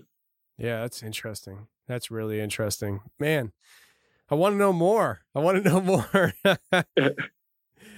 Oh man. Well, we soon after that, we did vacate that house, even though nothing had happened in, quite some time. It just never gave you that warm and fuzzy feeling that a home should. It was, man, it was bad. Like I said, I'm a grown ass man. I won't even go sleep in my bedroom. I'm so afraid. And I forget the timeline. I'm sure my ex-wife would tell you, but it was a long time that I slept on that couch. It left her in the bedroom. I'm sure she loved you for that. Oh, I'm sure. So, you mentioned about the sleep paralysis. Was the sleep paralysis happening during that first experience? With her, it was after. It was probably a month after that it happened to her. And that was just based on, the story that she told me after getting home from work that day, what had happened to her early that morning. And, the way she described it was, like something sitting on her, I guess, like the old hag or whatever people call it from the sleep paralysis standpoint. But she never saw anything that I'm aware of. If she did, she never mentioned it to me. But I do recall she said she was finally able to utter the words Jesus, and then it stopped. Well, isn't that a common scenario, isn't it? It is. Yep. I have people that message me, or, I just had it happen a couple of days ago. Somebody said that their friend was going through heavily demonic stuff in their home, or their child was, or something like that. And do you have anything to help us? I'm like, the only thing I can tell you that I actually have faith in is crying out for the name of Jesus. It seems like it works for people who are Christians and who are not Christians. It seems to work for everybody. So yeah, absolutely. Yeah. That would be the only advice that I had for anybody. I mean, just truly, I don't know any other answer personally. I just don't. I'm a podcaster, not a Ghostbuster. You know what I mean? So like, exactly. Yeah. I don't have all the answers. No, I don't. And I don't want all the answers, to be honest with you. I find life more fascinating when I'm seeking for truth and answers. So, but yeah, I mean, it's one of those things where I wish I could, have the magical answer for everybody to fit their, desired, how do I say, worldview, but because I know sometimes I say it to people and they're like, oh, well, I'm not going to do that. I'm like, oh, I don't know what to tell you. So, yeah, it is what it is. But talking about the guy who got thrown from the church, one, I mean, that had to be so surreal seeing that, right? I mean, that had to be like bonkers. I mean, to me, it seems like it takes everything you've been experiencing and putting it on another level. Right. And it was, it was one of those that nobody else had visually experienced anything other than me until that day. And then like there was an entire group of people that witnessed it. And like I said, we didn't see anything, but I was in the back of the line. And if the guy that was leading did see anything, he didn't say it. And I didn't ask, probably should have. But they knew everything that had been going on. And to watch a grown man, 6 foot tall, be lifted off his feet and thrown back down a hallway, you wonder like about everything at that point. You're like, is this reality? What is happening? There's so much that goes through your head about, what you thought you knew about life. And it all comes to, a screeching halt when you see something like that happen. But it wouldn't let him walk in the door. And that was the whole point, was to get to that bedroom. And it would not let us in that bedroom. Wow. That's interesting. It reminds me of a story that my professor told me back in college. I've said it before on the show about how I've had some experiences in college where I saw what to me looked like two eyes looking at me through a window, my blinds being pulled back on my window in the dorm room. And I was living a freaked out life for a few days there, if not weeks. And I got to the point where I reached out to a professor at the college. And I don't know why I reached out to him. He wasn't my professor at the time. I'd never had a conversation with the man before in my life, but I went into his office and we sat down and talked about what I was going through. And he shared with me because he wanted to assure me that I'm not crazy and these kind of things do happen. And he started sharing with me some of his experiences and stuff. And before he was a professor, he was a pastor of a church. And there was, and I forget all the details, but there was a guy outside the church where they were leading worship, and I think he was leading worship that Sunday or whatever day it was. And somebody came into the church and walked up onto the stage and literally pretty much stopped worship to whisper in his ear. And they told him that there's somebody outside the church that needs his attention immediately. And he goes out and there's a crowd forming around the church. And this guy is possessed, like he's demonically possessed. And from what he was told is that this guy tried coming into the church, and every time he went to go through the door, it was like he was just thrown back. He was like knocked back. He just couldn't enter the church. And he told me how like he told the crowd to kind of disperse and to go away. And he just had himself and a couple other people there with him, and he exorcised the demon. And but it just reminded me of that story because I've heard things like that before where people are trying to enter through a doorway and whatever it is not letting them. What in your scenario, it seems like there's something there not letting people enter, but this guy, he had something in him that was not letting him enter this church. Right. And the one thing that I did not mention, this table that was in the basement, it was stored directly under our bedroom. Oh, wow. And I don't know if that had anything to do with it or not, but if you went through the bedroom floor, you would have been where this table sat in our basement. At what point did you get that table? You know, I tried to remember that before we started talking, but it's one of those things since her and I had been separated for, I think it was about 6 months. I can't remember when I moved the table into the house. Because I slowly moved my things into that home. And I can't, I can't remember if I had gone up to my grandmother's and she gave it to me after that. I believe that's the case of what happened, because I can't remember having it stored anywhere before that. And I think I had just gone up there some point after I moved into this home and brought it into the house.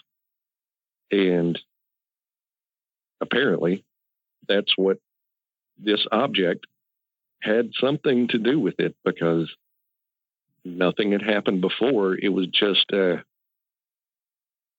of a creepy house with a bunch of hearses in the backyard, but nothing had happened. Yeah, the hearses definitely is creepy. And you mentioning about the car parts, making up the foundation or something like that? Yeah, the foundation to the carport. There was cars under there. And I mean, like, who does that? I don't know. That's weird. Doesn't seem like a very efficient way to engineer a foundation. So no, absolutely not. No. Yeah, I would definitely be creeped out. Now, you didn't say this on the show, and I'm sure you probably don't care, but you work at a cemetery, right? I mean, you engrave tombstones. That is correct. That is what I do for a living. I work for a national cemetery, and I engrave tombstones for veterans who have served our country. And were you working there when this was happening? No, I was not. I have actually only been doing this job for about a month now. So I have just started into this. So I don't have any good cemetery stories yet. Oh, I'm sure they're coming. Oh, I'm sure.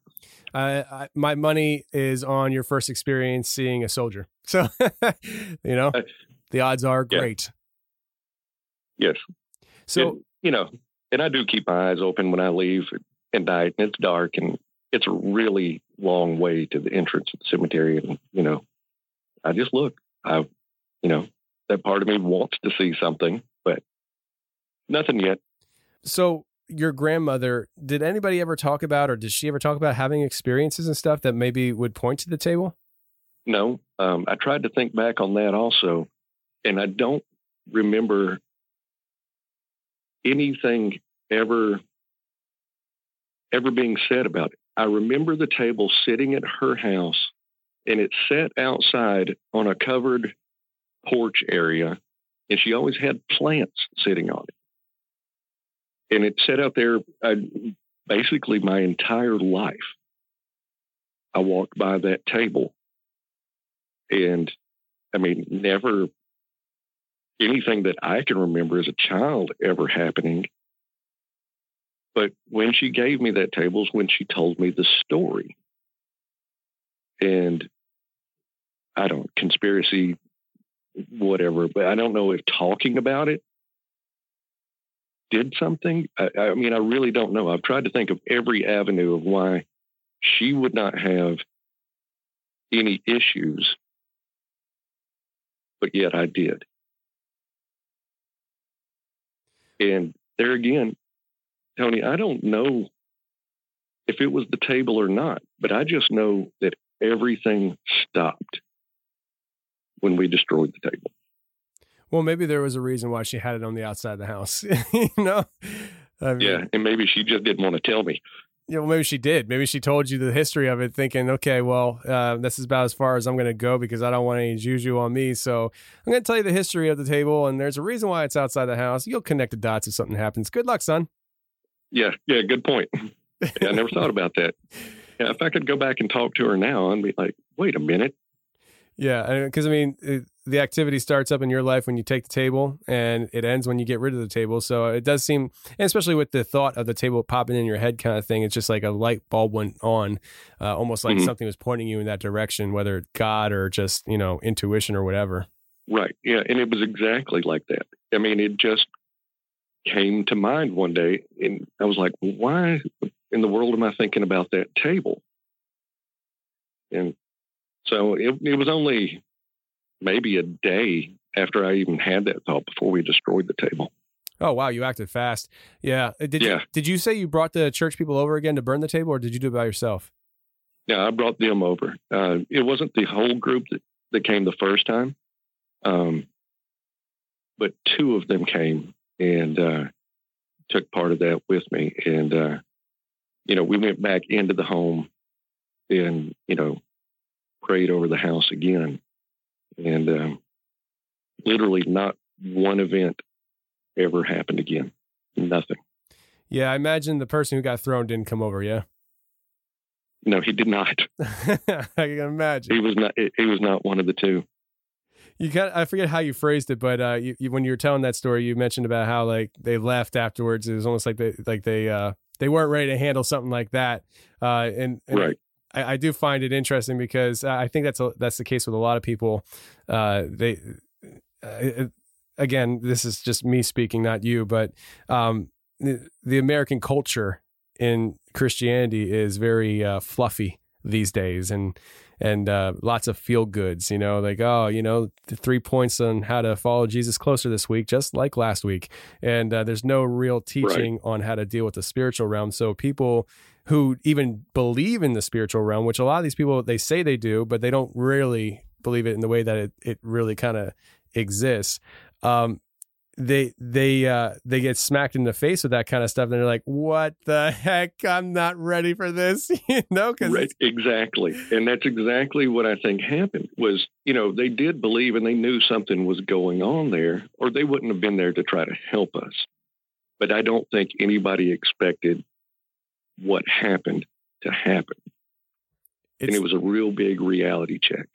Yeah, it reminds me of the movie. Oh man, it came out when I was a kid. Casper the Friendly Ghost, and they have the priest go into the house to exercise, and he comes running out, and he's like, "No, not happening." I forget what the line was that he said and stuff, but it reminds me of that. It's just like, yeah, you think you're ready, but I think very few are. It's one of those things where you could say you believe in things until it's like in your face, and it's like, whoa. That's a little bit more real than I thought. I mean, it throws you. It's literally physically throwing you. So it's a problem. Yeah. So your mom, tell us about this story with your mom, because you mentioned about her coming to visit you post death. Okay. This happened. I'm going to say a year or so prior to the last event. We were in a different home that we owned. Middle of the night, I get up. I'm not feeling well. And I remember I'm going to the kitchen to, find some like Pepto-Bismol or something, because just really not feeling good. And as I come down the hallway, at the end of the hallway, it splits, and to the left is the living room, and to the right is the kitchen. Well, as I go to turn right into the kitchen, I glance over into the living room, and I see my mother. At this point, she had been gone somewhere around 4 to 5 years. And I never had any kind of experience since her death. And I remember I just stood there staring at her, trying to figure out if I was really seeing what I was seeing. And she was just standing in the middle of the living room. And I couldn't think of anything to say or anything to do. So she finally says, "Aren't you going to say anything?" And what I come back with is, "Yeah, you're dead." And I remember she laughed and she said, "I know." And then I just kept standing there, just, I guess, awestruck. I didn't know what to do. And I said, "Why are you here?" And she said, "I'm here for the funeral." Well, that didn't sit well. I didn't want to know whose funeral. I wasn't going to ask. I wanted nothing to do with it. And so I changed the subject. And I said, "I have kids now." And she said, "Son, I knew those kids before they were born." And I can remember this conversation like it happened this morning. I mean, word for word, everything that was said. And I got very, I guess, scared, even though it's my own mother and there was nothing scary going on. And I remember saying, "I really don't feel good. I need to get some medicine and go back to bed." And she said, "Well, aren't you going to give me a hug?" And Tony, I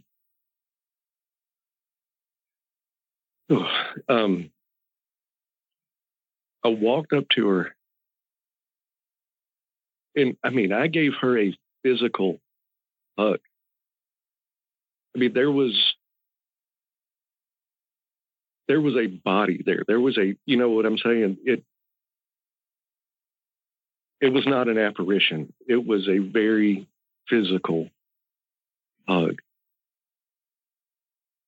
that lasted, I don't know, 10 or 15 seconds. And I said, "I love you." And I turned around and I walked toward the kitchen. And when I came out of the kitchen, she was gone.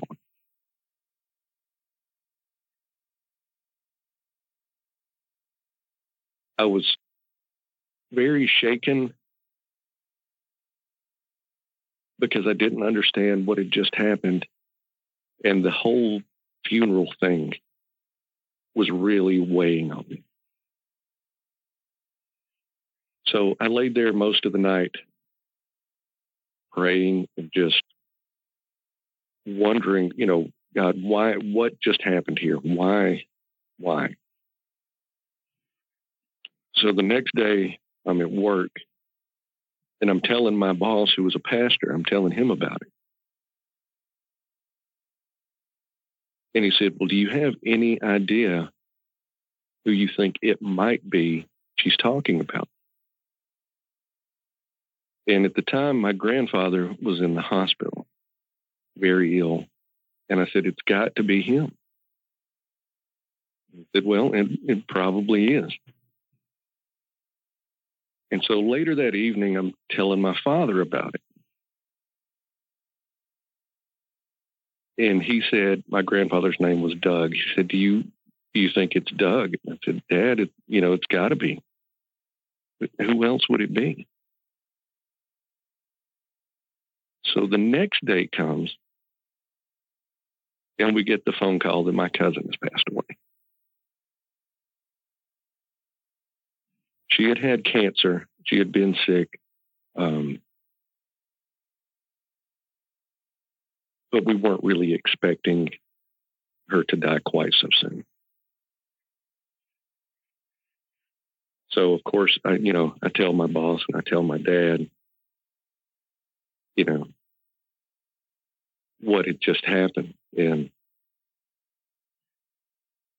of course, they believe me in my story. But man, that was the most surreal thing that has ever happened to me. And I remember standing at the funeral, and there was a gentleman. This was up in the hills of North Carolina, is where my cousin was buried, and they had a gentleman playing Amazing Grace on the bagpipes off on another hill.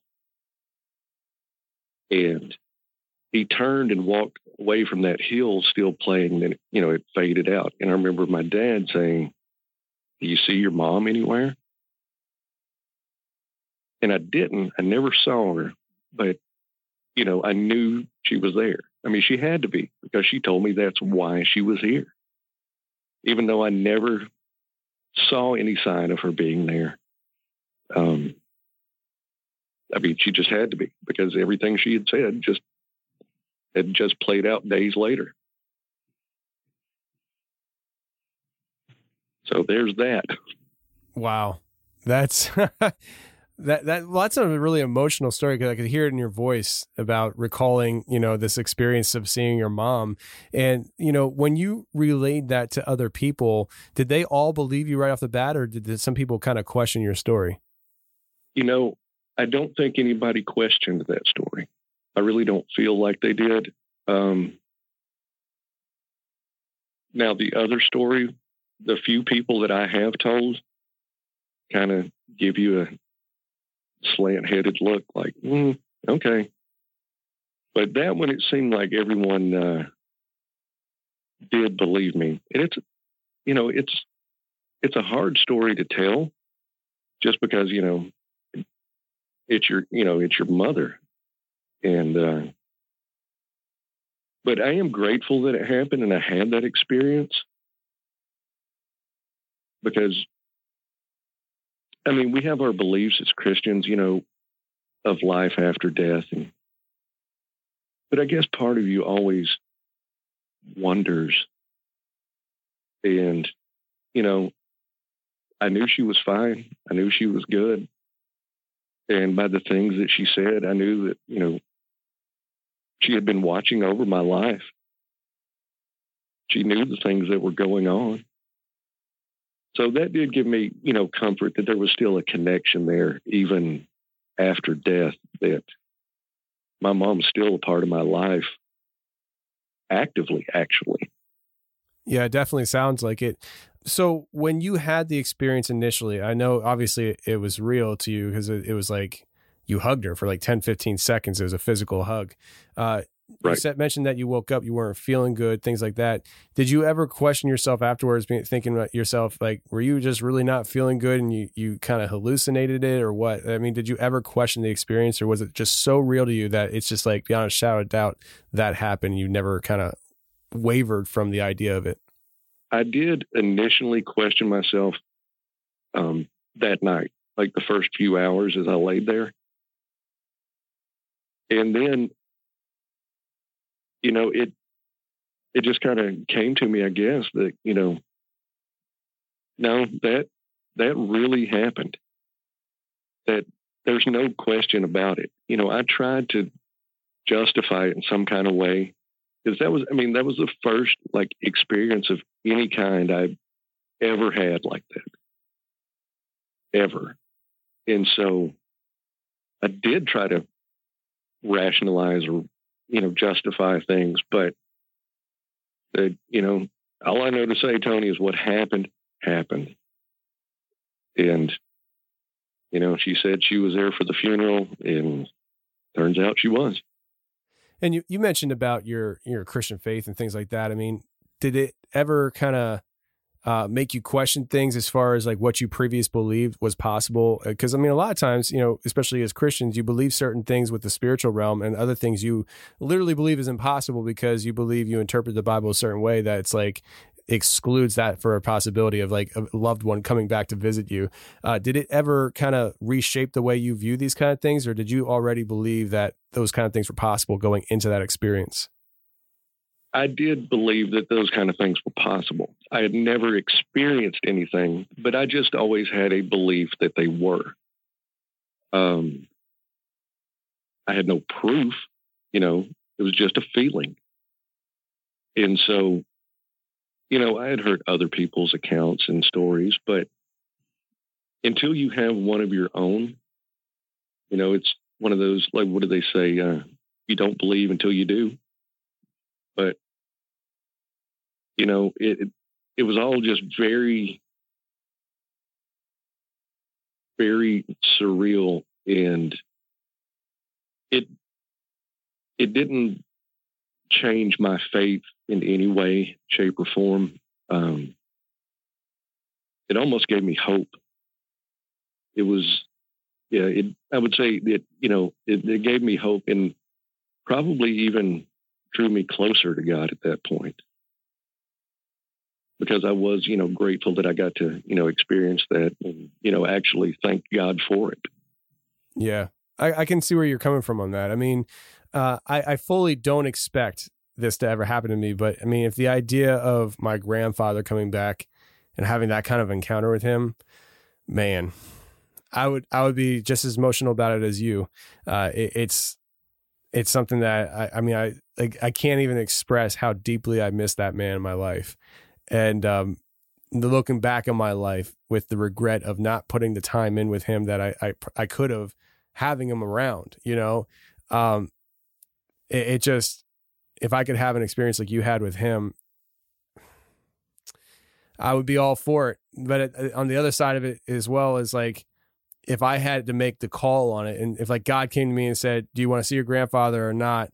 With what I believe heaven is, I think I'd be doing him a disservice pulling him from that to even have a second with me. Absolutely.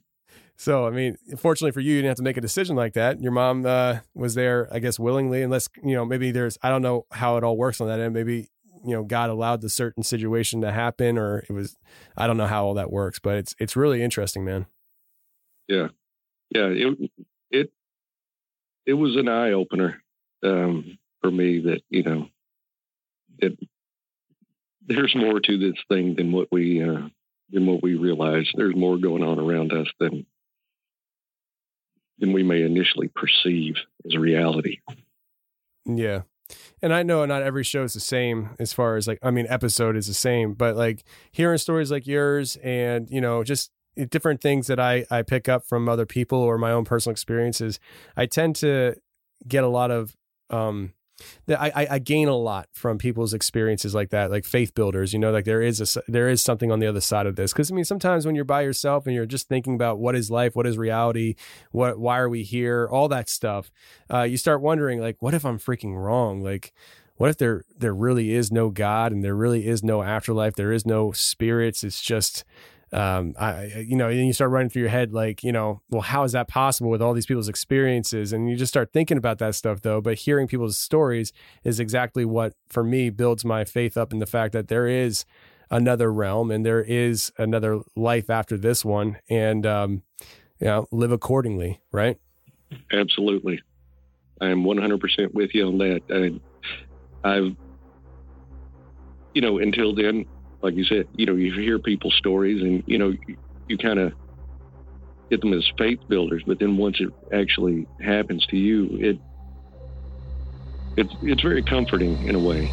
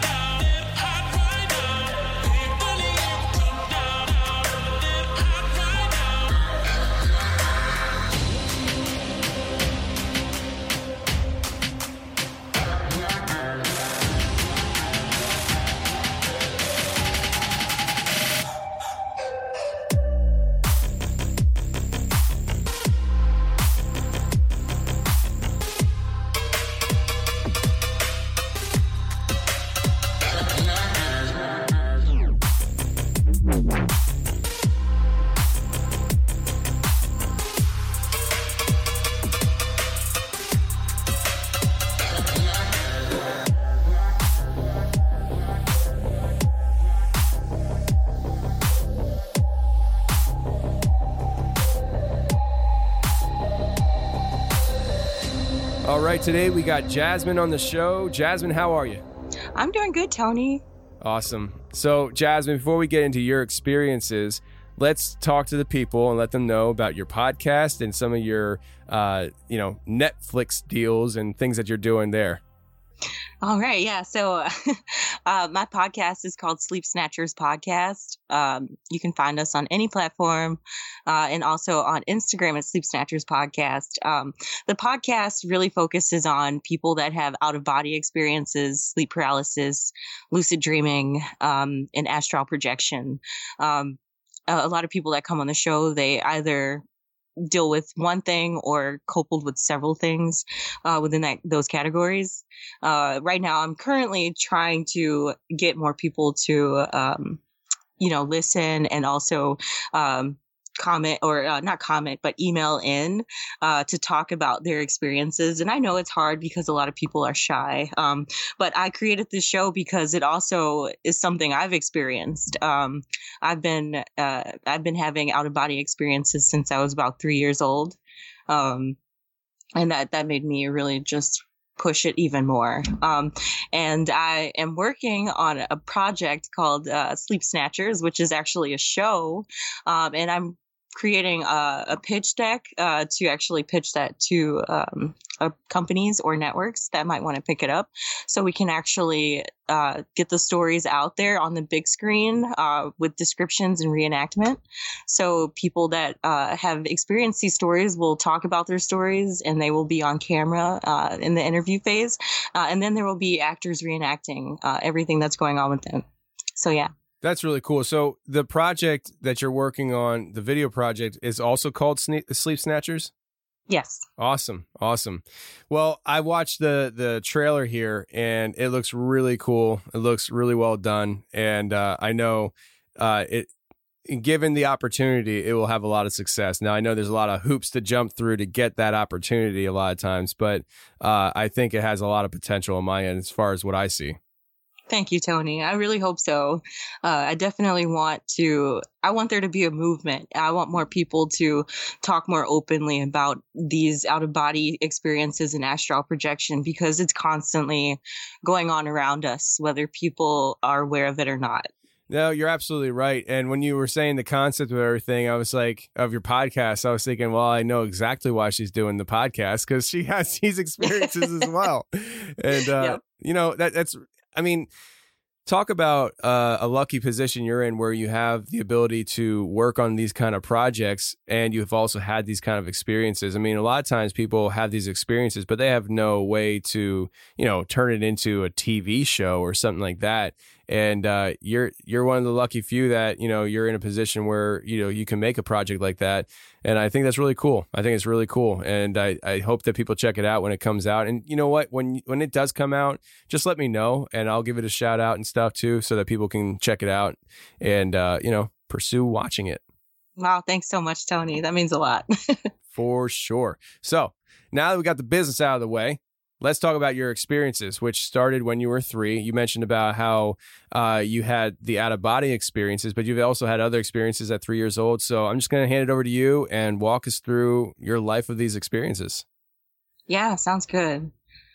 So I'll start out with saying that I have a very clear sort of recollection of memories from a very young age. Very vivid, scenery, smells will sort of put me back into memory. And my very first experience with, I guess, the spirit world was when I was about 3 years old, and I was sleeping in my mom's room, and, it was the middle of the night, and you ever wake up out of a sleep and it's not groggy at all. You're just awake. Yeah. That's exactly what happened to me. And when I woke up, I was sort of laying on my stomach to the left side of the bed. And I wake up and I sort of like move around to face the front of the bed.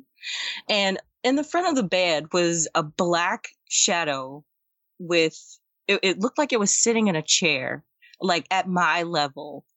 I inspected this figure because I didn't know fear at that time. I was just curious, and I looked at this black figure, and its hair was just perfectly cut off at the neck.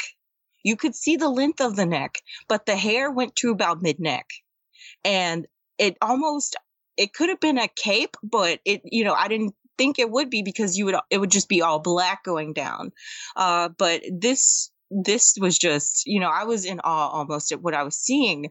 And my next thought was show mom, so I roll to my right side and I'm nudging her and I'm like, Mom, there's someone sitting at the bottom of the bed.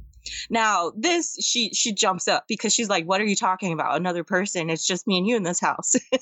And she jumps up and she looks straight at the bottom of the bed. We look at the bottom of the bed together and the figure's gone. And that was my very first experience with the spirit world. Now the crazy thing is, I spent a lot of time in this house, but that was my very first experience with the spirit. And the thing is I had never been alone in that house. So that was my very first time, I guess, being alone. And I guess that was the time it wanted to talk to me. Now, the crazy experience was my mom had always told me that I had a cousin that stopped wanting to come over because after my grandfather died, she thought that she saw my grandfather in the house. Now, I'm starting to believe that she saw that black figure that I saw that was sitting at the bottom of the bed. Because later on, she stated that when she got up to get water in the middle of the night, it was something sitting in a chair in the living room. So, this sort of figure sort of like is sitting when it appears to people, and we lived across the street from a military base. So I don't know if there was some weird activity going on there. And it was in Broadview, Illinois. I've never had the ominous sort of feeling before, but I have later in my life almost felt that presence again. And we moved out of that house probably when I was 4 years old, and we went to Georgia. And I would say about 2 years had passed, and we were settled in Georgia, and we had just my mom moved into a townhome, and I was transitioning from kindergarten to first grade. And I, hadn't had any more spirit experiences where I was seeing black figures, but something more different happened. And what would happen was when I would fall asleep, my leg or my arm would lift up into the air. And I was completely unaware of this. But my mom would tell me, she was like, I caught you with your leg in the air again last night. I just knocked it down, and during these moments when I'm sleeping, and when I would come to, just to wake up to drink water at night, the weight of the limb would come crashing down. So it would just hit the bed, and I never understood what that was, but I always... I never had a night where I would not have a limb in the air. It was some sort of I don't know, it just felt really light to me and I could do it. But during those moments, I was just starting to experience my first, I guess experiences into sleep paralysis and out of body experiences too. Because from first grade all the way up into fifth grade, I had an out-of-body experience every morning before school. And the way that this would happen is my mom would always, she would always let me ease out of bed, so she would sort of bring me a towel, wash my face, and bring me my toothbrush, brush my teeth, but then I would have to do everything else. But in between those moments, I would fall back to sleep and I would lift up and I would be moving around like I'm getting everything I need, and I'm opening drawers and stuff, but it was almost I'm not quite clicking properly. And so I'd move out of the room into the little area where I go to wash my face fully, and I'd look in the mirror and it would be nothing there. And I would snap out of it and wake up fully. That's trippy. That's trippy. This happened every morning from first grade to fifth grade. Now, that's coupled with me also having the sort of limb floating moments, but the limbs standing up in the air would be at night. And then the out of body experiences would be in the morning. And I mean, I never, like, I got chills when I was 21 years old when I understood what I finally was doing. And I got chills after that happened. Yeah. And, you know, I still don't understand what the limbs lifting up in the air is, you know, it's just very strange to me, you know? Yeah. I don't think I've ever heard somebody talk about having their limbs lift in the air while they sleep like that. And that was a consistent thing for you where your mom's smacking your legs or arms down. And then it's like she walks out of the room and it pops back up, you know, it's like, yeah, she said, I just knocked it down. I don't know what's up with those arms and legs. Wow. Yeah. I don't know. I mean, do you think, man, I wonder if that had something to do with like the out of body experiences, like your body prepping for it, you know? I don't know. It's weird. You're not weird. The experience is weird. Yeah. You know, it's something I looked it up. I was like, you know, like arms lifting up when you sleep, legs lifting up when you sleep. There's nothing on the internet, you know, like there was something about like the crawling leg syndrome. I guess people have like the nerves crawling sensation when they sort of like are falling asleep and it's just uncomfortable, but that was never what it felt like. I almost just didn't feel my extremities, you know? Yeah, that's really interesting.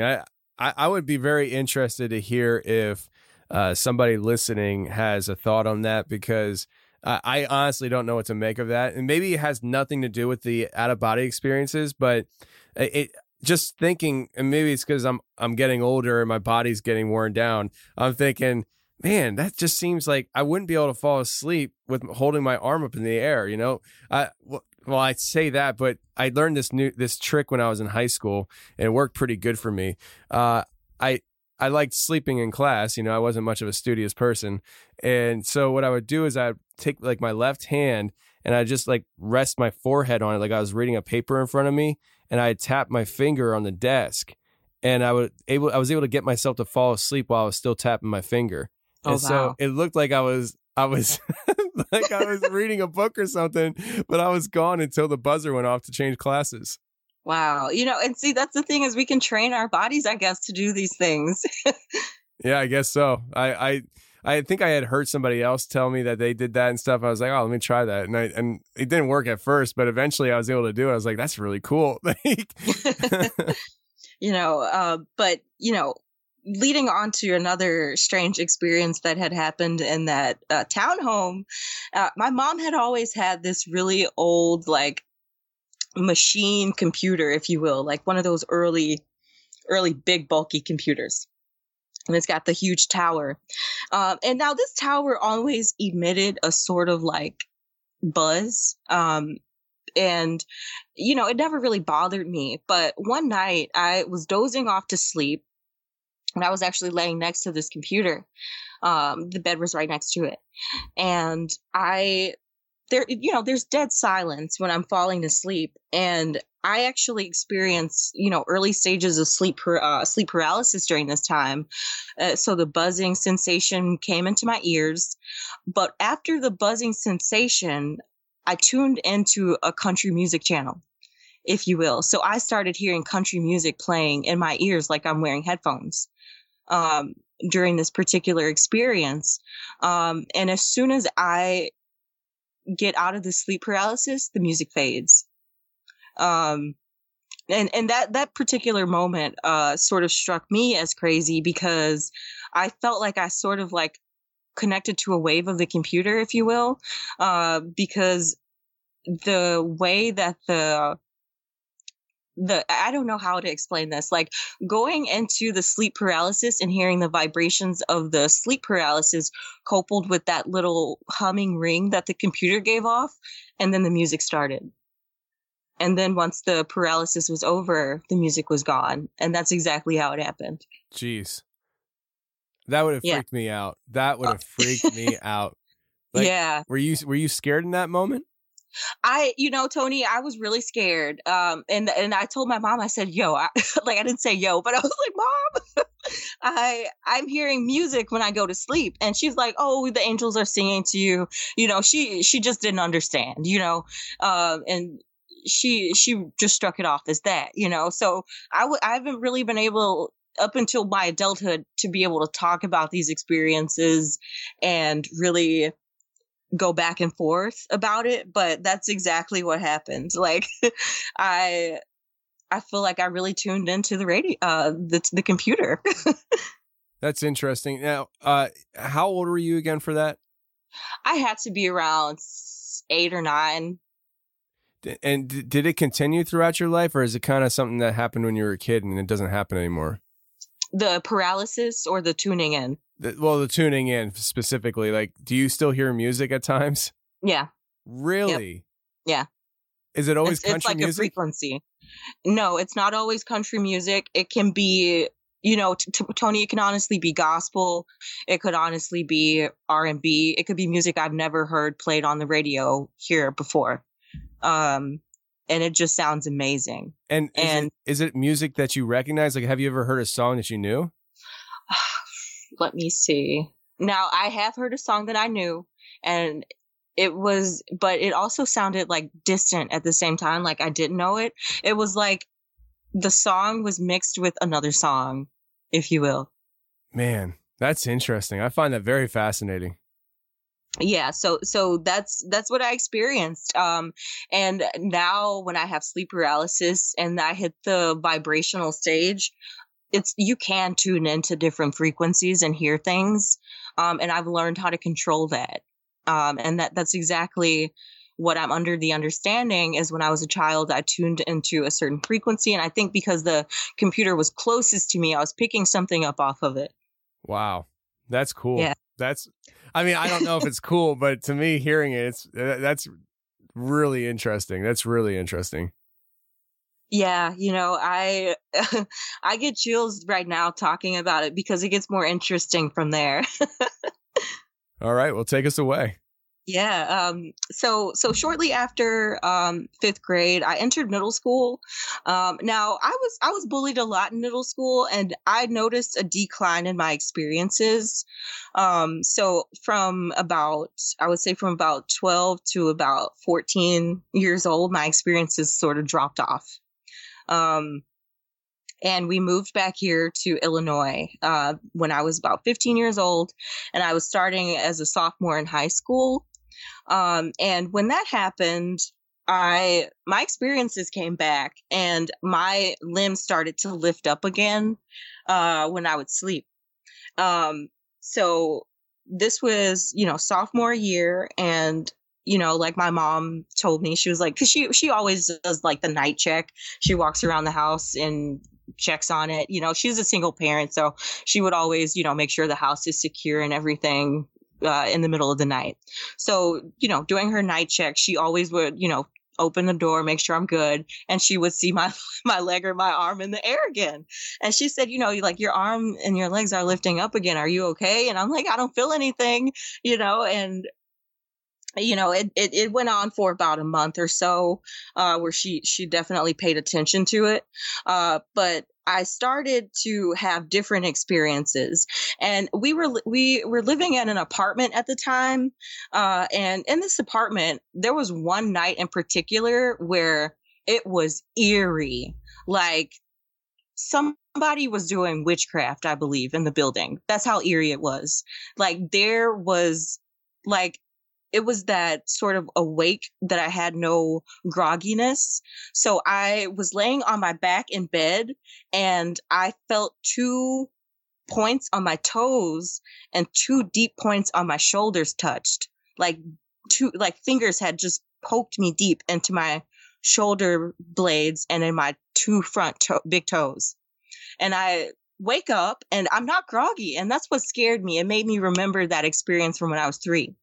And so I actually was sweating too. So I don't know where that came from, but in the bathroom, I always had this suction cup razor, like the case that the razor was in was suction cup to the tile. I'd never had any problems with this razor falling off the wall until, this night. Then the razor fell and it crashed into the tub. And my mom gets up and she is walking through the house saying something's not right. And I said, what happened? And she had sleep paralysis, and someone was over her with like their hair was over her face, if you will. She couldn't see what it was, but it was like grabbing her collar. And she had to get out of the sleep paralysis, and she was walking around the house. So we had a shared moment during that night of whatever energy was in that building. And I was on edge after that because, you know, you could feel that the energy was off. And maybe someone wasn't doing anything, but something had washed through that apartment building. It was really weird. Was that her first time ever having an experience like that? Now, no, my mother has had a lot of experiences. She's also felt death on people that have died like after she's felt it. Really? Okay. So you guys are very similar in that sense. Cause I know you said you're an empath. Yeah. That's exactly what it was, you know, but like I think that really alarmed her, having sleep paralysis and something sort of standing over your face and you feel their hair brushing against you, you know. She was deeply unnerved by it. Yeah, I would be too. Yeah.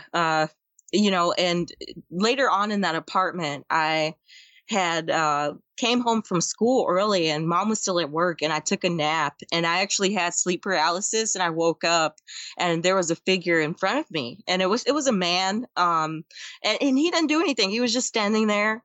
But you know, I felt like it was just a lot of energy in that apartment. It was a lot of people constantly moving in and out, you know, and I truly feel like apartment buildings, they have a lot of energy because it's just too many people, you know? Yeah, you know, I never really thought about that before. The idea of the energy in apartment buildings and stuff. Because I've said it before on my show, where the last apartment we lived in before we bought our house, there was definitely, and I never really felt scared, but I knew there was something going on in that apartment. And I never really thought about the idea of the number of people that lived around me. Because, I mean, it was a big apartment complex, multiple buildings. And I would see shadows walking from either my bedroom into the bathroom down the hall or vice versa. And I caught this red light that popped up on camera one night when I knew something was going on. And so I was like, I had my wife's laptop and I set it up to record our bedroom while we slept at night, and a red light popped up on the screen. Wow. Probably like 10 minutes into us sleeping, and that red light has also showed up at our house too over the years. So, oh, Tony, that's chills right there. Yeah, but it's nothing. It's just like it was this really just fast red light that flashed on and flashed off, and I showed her. And I never really thought about it again. And I wasn't really into this stuff at that time. I was, you know, doing other stuff. And then she texted me one night when I was doing an interview saying that she saw a red light in the bedroom and it zipped off and left a light trail. And I was just like, well, you're going to have to deal with that on your own, babe. I'm working. And and then about a month or two later, I had the same experience in our bedroom. I was tucking myself in and I had a pile of blankets on my hip, and between that pile of blankets, because I couldn't see past the pile of blankets, and my eyeballs was a red dot, and I saw it real briefly and then zipped off and left a light trail. I was like, oh, that little guy, I've seen him before, you know. Very interesting. Yeah, it was interesting. I haven't seen it since, but you know, I never really felt threatened. I didn't, you know, I don't feel like there's something in my house or anything, but you know, who knows. But I'm so desensitized by hearing everybody else's stories that I probably wouldn't know something's here even if it was. Right? You'd be like, oh, it's just the air ducts. Yeah, I'd be like, that's nothing. Trust me. All the stories that I've heard, this is nothing. Trust me. It ain't even paranormal. It's normal. Man, you know, some crazy stories, you know, yeah. But so you know, right after high school, I ended up moving out into my own apartment, and I had a roommate. And you know, this apartment it didn't have any sort of energy to it. You know, I didn't have any experiences until this one particular night when I was sleeping, and I was in the room by myself, and my roommate was actually there. There was a lot of nights that she wasn't home, but this night she was there. And I wake up and I realize, you know, like I'm having a sleep paralysis moment, which is odd because sometimes, which is odd because most of the time sleep paralysis doesn't necessarily affect me if I've gone the whole day without a nap. And I'm going to sleep, I just go straight to sleep. So I woke up and I thought it was weird. And in my mind, I was just like, okay, wake up, move your toe, move your toe. And out of the left side of my eye, 2 children are standing on the side of my bed with glowing blue eyes, like blue, like a light, like their eyes are like LED blue lights. Scared the shit out of me. And I'm standing and I'm sitting there and I'm like, move your toe, move your toe, move your toe. And my fucking toe is not moving. And, you know, the backup toe is not moving. And so I'm literally just like, you know, looking eye to eye with them. And it's so crazy because they look like they were observing me. Like they stepped over from another dimension to see how a regular human sleeps, if you will. They looked like regular children. They had blonde hair, regular. They had on, now their clothes look like older clothes, if you will, like people from, I don't know, the early 1900s. Like a vest. The girl had on like a quilted shawl. It was weird, but they were together and they were staring at me. I stared at them until I fell asleep. Like I couldn't play the game anymore. Like I went to sleep and I woke up and it was morning and they were gone. Wow. You know, what I find interesting, well, I mean, it's interesting they have blue eyes. I mean, what kids have blue eyes these days, right? So glowing blue eyes, just to say. But I find it interesting that when you were telling that story, what you described them wearing is what I was picturing in my head. And I don't know why I had that sense that it was old-timey clothing like that, but when you started describing what they were wearing, I was like, that's what I was picturing. That's weird. Yeah. That's yeah, weird. isn't that weird? That's real weird. Yeah, they had on the old clothes, ratty, you know, and I was like thinking like, now what is this? You know, like I was trying to pinpoint it. They did not talk. They just observed, you know, and, you know, quite frankly, if they did anything else, I might have had a heart attack. But, you know, that's it, you know, and it was very frustrating for me because I went to sleep with them standing there and I had no control over it. So you literally, like, you went to sleep with them there. Yeah, I was basically stuck in paralysis while they were observing. Wow. Mm-hmm. That's terrifying. Yeah, I told my roommate about it the next day. She giggled. She said, "Girl, you're crazy." Do you think that if you had a video camera set up that night, that you would have caught them on camera, or do you think that was something more meant for just you? You know, orbs probably would have showed up, their energy. Yeah, I can see that. I can see that.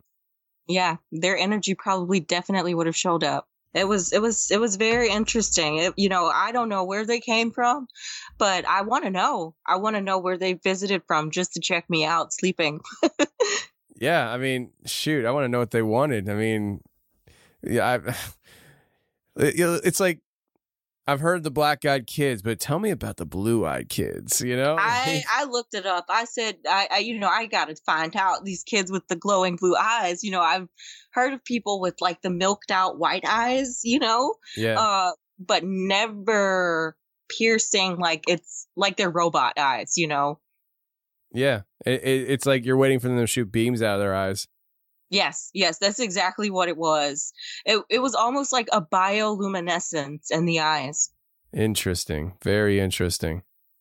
Yeah, I saged the apartment after that. I ended up leaving probably a few months after that. And, you know, my experiences still kept going. At this point, I was working for a yearbook photography studio, and I would go to different schools and I would take the yearbook photos, during the kids' class periods. So this particular day, we had about an hour and a half. So I was like, why not? I'm going to take a nap. I don't have anything else to do, which was the worst decision because once I took my nap, I had sleep paralysis. And this form of sleep paralysis was so different because when I came to, I was laying completely on top of myself. Like I was looking at myself sleep. If that makes any sense. I was feeling the breath of my body breathing while I was watching myself. And I could not move. I was stuck in this sort of paralysis for about 5 minutes, and all I could do was watch myself sleep, and it freaked me out. And I, kept trying to get myself out of it, and as soon as I came to, I got sucked back into sleep paralysis and I was laying back on top of myself in the car. And this happened. I battled with myself for about 10 minutes and I pulled myself out of it. And I just stayed awake that whole rest of my break because then again, I don't want to have sleep paralysis again in this car. But it was crazy. And it was my first ever moment where I'd seen myself sleeping, and I could feel the breath of my body on my spirit, if you will. Wow. Do you think that, all right, let me ask you this way. Are you able to control any of your sleep paralysis experiences now, or has it always been just very random for you where it just happens? You don't really have that control. Yeah, I have been able to control them more now. I'm learning. I've had moments where I've astral projected and, I've actually done it at will, but sometimes the paralysis, it comes on by itself and there's no way to stop it. Like recently I had paralysis in my room and my mom has a condo now. And so I was in the room and I was asleep and I had paralysis and I was sort of trying to get myself out of it. And then I hear a voice say, "Do you need any help?" And it's a little girl's voice. At that moment, I was like, no, I don't need any help. And I wiggled my toe to get out of it. And I've been having quite a few experiences lately with spirits in my room in the condo. And they are curious, I was laying down last week and I had sleep paralysis, and this sort of entity almost was like so long that its face pressed my cheek, but it was coming from the other side of my body. Like it extended over, and it freaked me out so bad because it was like high when it got to my ear. So I think I need to sage the room, I actually took a nap right before hopping on the call with you and I had a experience and someone was saying, "How you doing?" So why? Don't take naps. Everyone's busy in the, I guess spirits want to chat too. Wow. Now, why do you think this is happening to you? Like, have you ever thought about that? I mean, and you're not the only person in the world that's had these experiences, but I often wonder, I mean, I know there's people who, they control these experiences in the sense that they have astral projection where they do it on purpose. But the people who, it seems like out of their control, it just happens to them. Do you ever wonder why that is? I don't know. I feel like maybe the energy is, you can pick up on a higher vibration, if you will, or a lower vibration, because sometimes the entities that are bothering me are not nice, like the girl voice. I don't think that was a little girl at all. And it worries me because I don't necessarily want to get stuck in my body. I want to move to the next phase, whether it's a lucid dream or sleep or astral projection. But sometimes it's like a cog in a machine and you get stuck on the way out. And then you end up in that vibrational phase, and spirits know you're in that vibrational phase. and I truly don't know why, and that's why I've just led it to the term of being an empath. And being an empath, you're able to pick up on more energy than most people. Yeah. Okay. Well, I mean, I wish there was a more fun answer to that, Right? like I'm marked from birth and they come to talk to me because they need me. They're like, what's up? Yeah, they're just like, yo, you want to party? Right. And it's like, you can't drink alcohol. So this is a very interesting experience because this is almost like a telepathic incident. I was sleeping, and this was next to my ex a few years ago, and I went into sleep paralysis, and I was saying help in my head, and my ex turns over and they notice I'm having sleep paralysis. And when I get out of it, I was like, what made you turn around? Because I couldn't even move. And they said, I heard you say help. And I was like, what? But they too were asleep at that moment. So I don't know if them being asleep also played a role in that. Wow. Because, I mean, so you're saying, like, as far as you can tell, you didn't say that out loud. Right. My mouth was not able to move. That's interesting. And that kind of goes into what Mr. X Dreams, we had him on a while ago on the show. He's really all about the dreams. And I mean, he's about a lot of stuff, but like he really goes in deep on dreams and, the ability to control dreams and being in this, like, that other state of mind. I think, I don't want to put words in his mouth, but I think he believes that when you go into a dream, like you're kind of going into another realm of existence. And he had an experience where he was in this dream and he saw his sister. And when his sister, he was leaving the dream and his sister, I think, was coming into the dream. But then, like, they're talking, they're both awake now. And she's like, I saw you in my dream last night.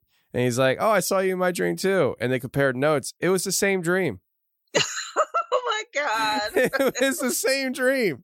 Ooh. And so, like, along the lines of what you experienced, it seems like maybe there was there's this other plane of existence and he heard you say help in that plane of existence. Wow. Trippy. Right. I scratch my head every day, Tony. Now, fast forward, to about a year later, and I'm working on this production. The show is on Netflix. It's called Cold Justice Crimes. My friend and I, Rose, we're here in Chicago. So my brother is actually in Wisconsin. So we worked something out where we could stay with him for those 2 weeks of filming. So the commute was about an hour up to Rhinelander, and it was, we woke up pretty early to make it, but it was worth it, because we had somewhere to stay during the production. But at my brother's house, it wasn't an eerie, weird feeling or anything. But one particular night, and I'll give you the setup of the living room. So you have one sort of couch that is to the window on the right side. And then you have another couch that's on the back wall. So it's almost like an L, but it's a walkway in between. So the couches are separated. So Rose is on the couch that's closer to the window, and I'm on the couch next to the wall. And so I've got a straight view of the TV. And during this night, I was awakened with no drowsiness, and this is my problem, because when no drowsiness is there, that's when I know something is in the room. And so I felt the spirit in the room, but I wasn't sure if someone was awake, so I laid there and I heard Jasmine. And I jumped out of my skin. Not out of the covers, but my skin. And I'd run over to my friend Rose. I shake her awake and I said, Rose, did you just say my name? And she's like, what? No. And I knew she hadn't said my name, but I needed the comfort of waking her up, And someone literally said my name. I go upstairs. I go to see if my brother is awake, to see if any of the kids are awake. Nobody is awake. And this prompted me to ask his younger kids. I said, have y'all ever seen any dark shadows? My youngest nephew says, there's a black figure that pokes my toe every night. Wow. I told my brother, he said, I'm going to have to look into that. He's not into this stuff, you know? But I did get him to tell me about one of his experiences when he was younger, and he had an astral projection experience. And he felt himself floating out of his body, and he said that he made it through the ceiling and he could see the sky, but he got scared and he ended up back in his body. So I told him, I said, you know, this is happening to me, and it could also be happening to your son. And he sort of brushed it off, but I'm trying to stay on him because, you know, I truly feel like his little son, there's some dark shadows in their house, you know, that was in the same way that I saw the dark shadow when I was younger. Wow. Wow. Yeah. So, you know, it's crazy, man. It connects, but it's crazy. You know, this next story sort of goes back to my mom, because I actually had I told this story on the podcast, and someone messaged me and told me they saw the exact same thing my mom saw when she was 8 years old. So my mom, she basically was around 7 or 8 years old, and, you know, she's a boomer. She was born in the 50s, 60s era. So they played outside, you know, those kids didn't have much to do inside. So they came inside when the street lights came on.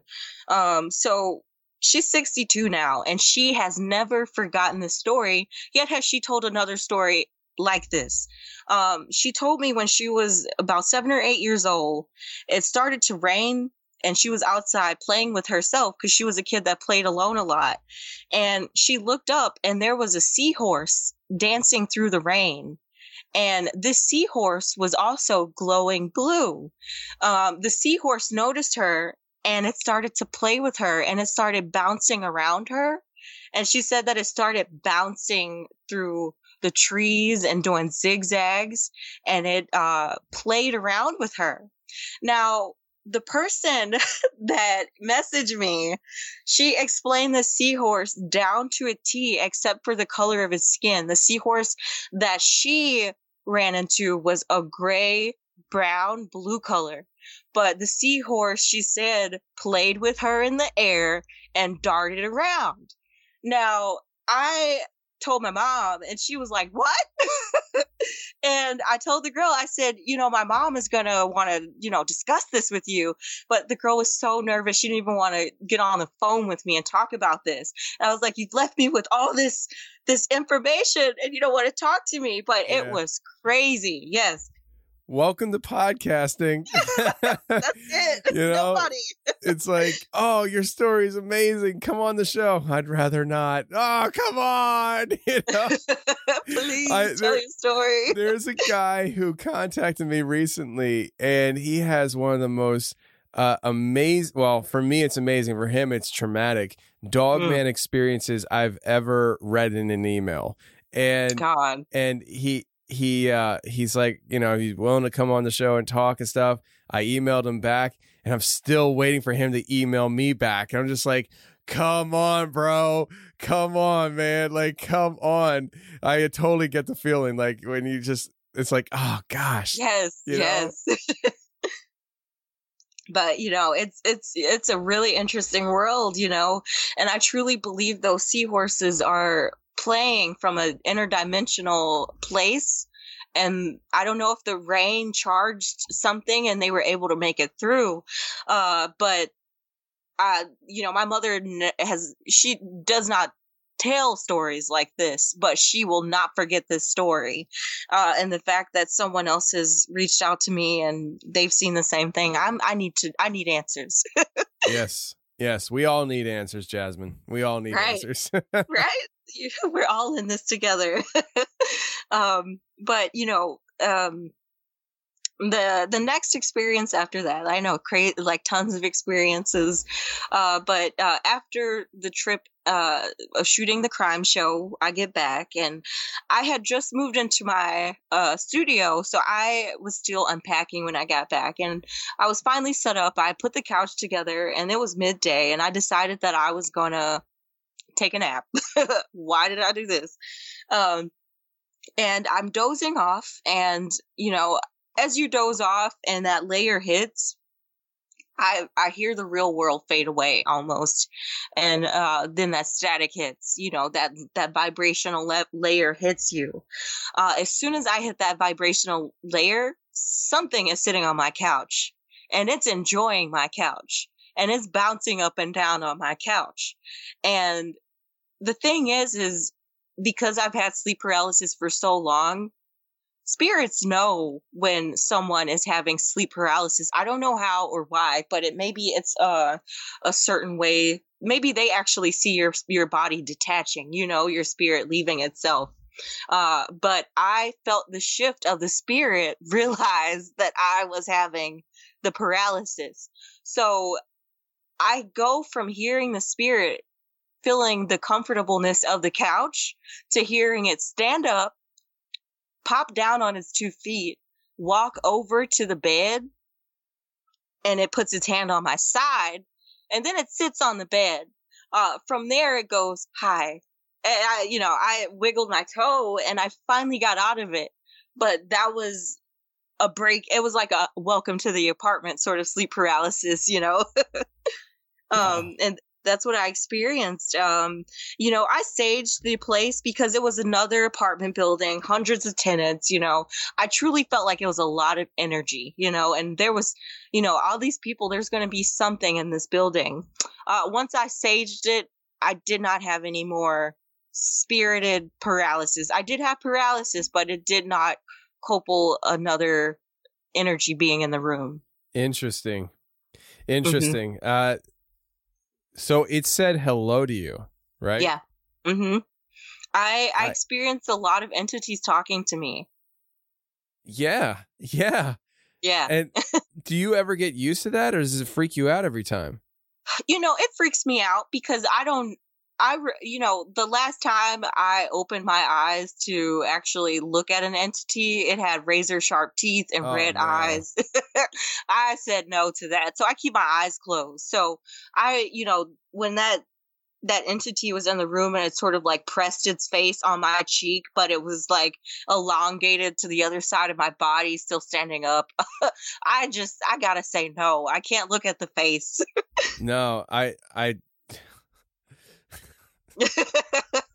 know. I 100% agree. I mean, if you can't control these things and make it stop, then at least don't look at it. Right. I've also had experiences where I've sort of like astraled or lucid dreamed into another body that's not my own.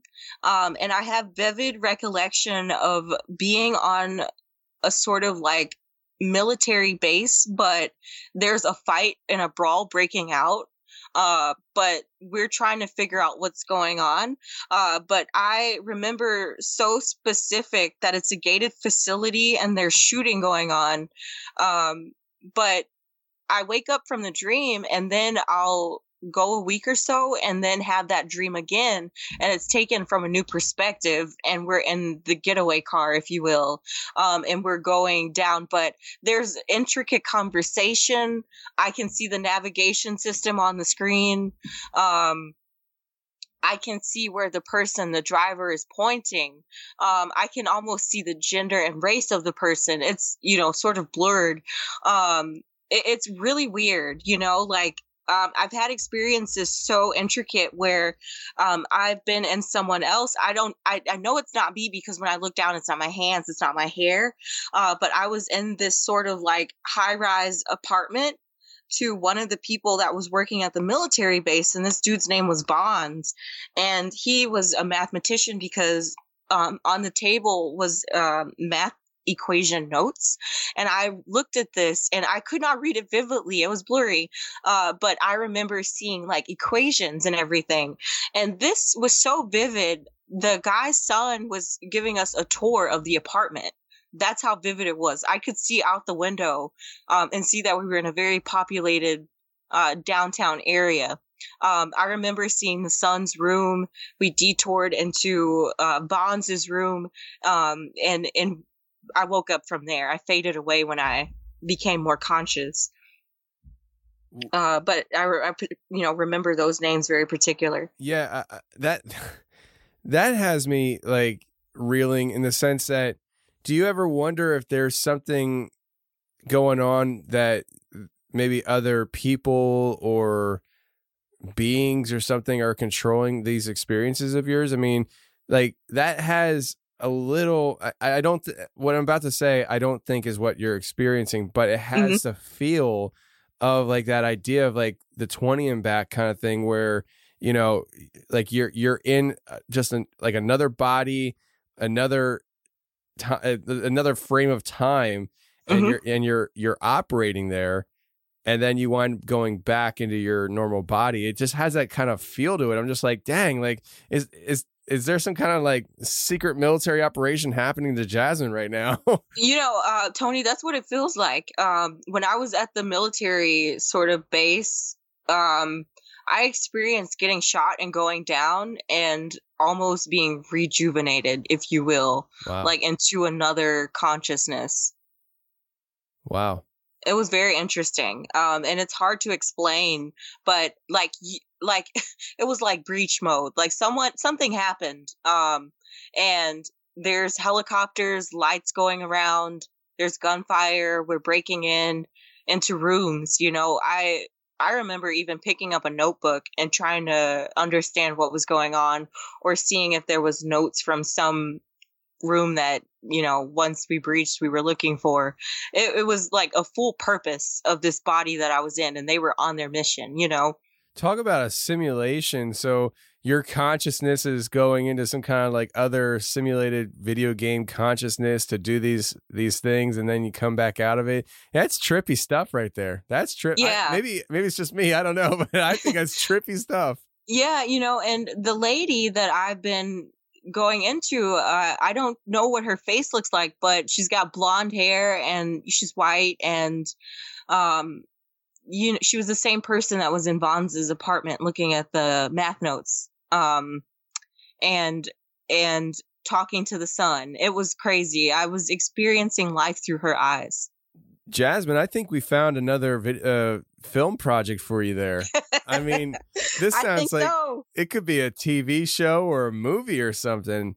Like, man, you do it right, it could be on the level of The Matrix. That's, man, that's the goal.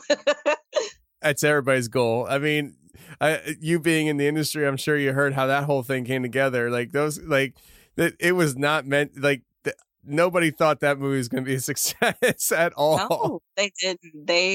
They were like, this movie is just dookie. It's not going to succeed. And then they do 3 films. Yeah, they did 3 films, and the concept of how they did it, where like Neo would jump and the cameras would spin around, kind of thing, like that was new.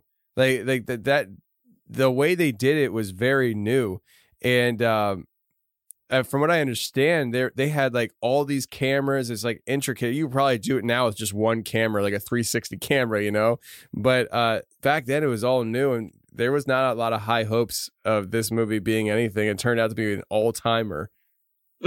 Wow. And the Matrix it's a movie. It's one of my faves, along with Interstellar. Interstellar is so good. And what's the other one? I can't think of the name, but I really like space movies when they're done right. I truly feel like Interstellar was done right because they did research, but also those worlds could totally exist. It wasn't too far fetched. Where they were fighting Alien versus Predator. Hey now, I don't want to say that's far fetched there. Okay. You know what, Tony? You're right, because I was banking that we'd be all zombies by now after the vaccine. I hear you. Well, I'll part on this little factoid. Yes. That movie, The Matrix, Neo was originally supposed to be Will Smith. Did you know that? Yes, I did know that. Like, when I found that out, I was thinking to myself, my gosh, how different would that movie be with Will Smith? Because Neo, just the way the character is played, I can't imagine Will doing it like that. And that's what I'm saying. I'm a diehard Keanu fan, so yeah, he just embodies, John Wick, the high table. Come on, man. So I agree with you, and the way he is in real life is like just how he acts on camera. And I never watched the John Wick movies until literally recently. My brother referenced it in a text, and I'm like, yeah, I never saw that movie. He's like, dude, I'm telling you now, just watch the first one and thank me later. And he was right. My gosh. He's like, do I know you or do I know you? I was like, yeah, you know me. He's like, I knew that would get you all riled up. I was like, woo, what a good movie. What a good movie. It made me feel like I wanted to be John Wick. I just wanted to go and go crazy, Right? So, oh my gosh. Just the gun scenes. Wow. I love it. I love guns too. So there you go. But anyways, Jasmine, it's been great. I really appreciate you coming on. But before we get out of here, remind people where they can find your podcast. Yes. You guys can find me at sleepsnatcherspodcast.com. You can find us on any streaming platform for podcasts. You can also find us on Instagram, Sleep Snatchers Podcast. And if you're, reach out to me.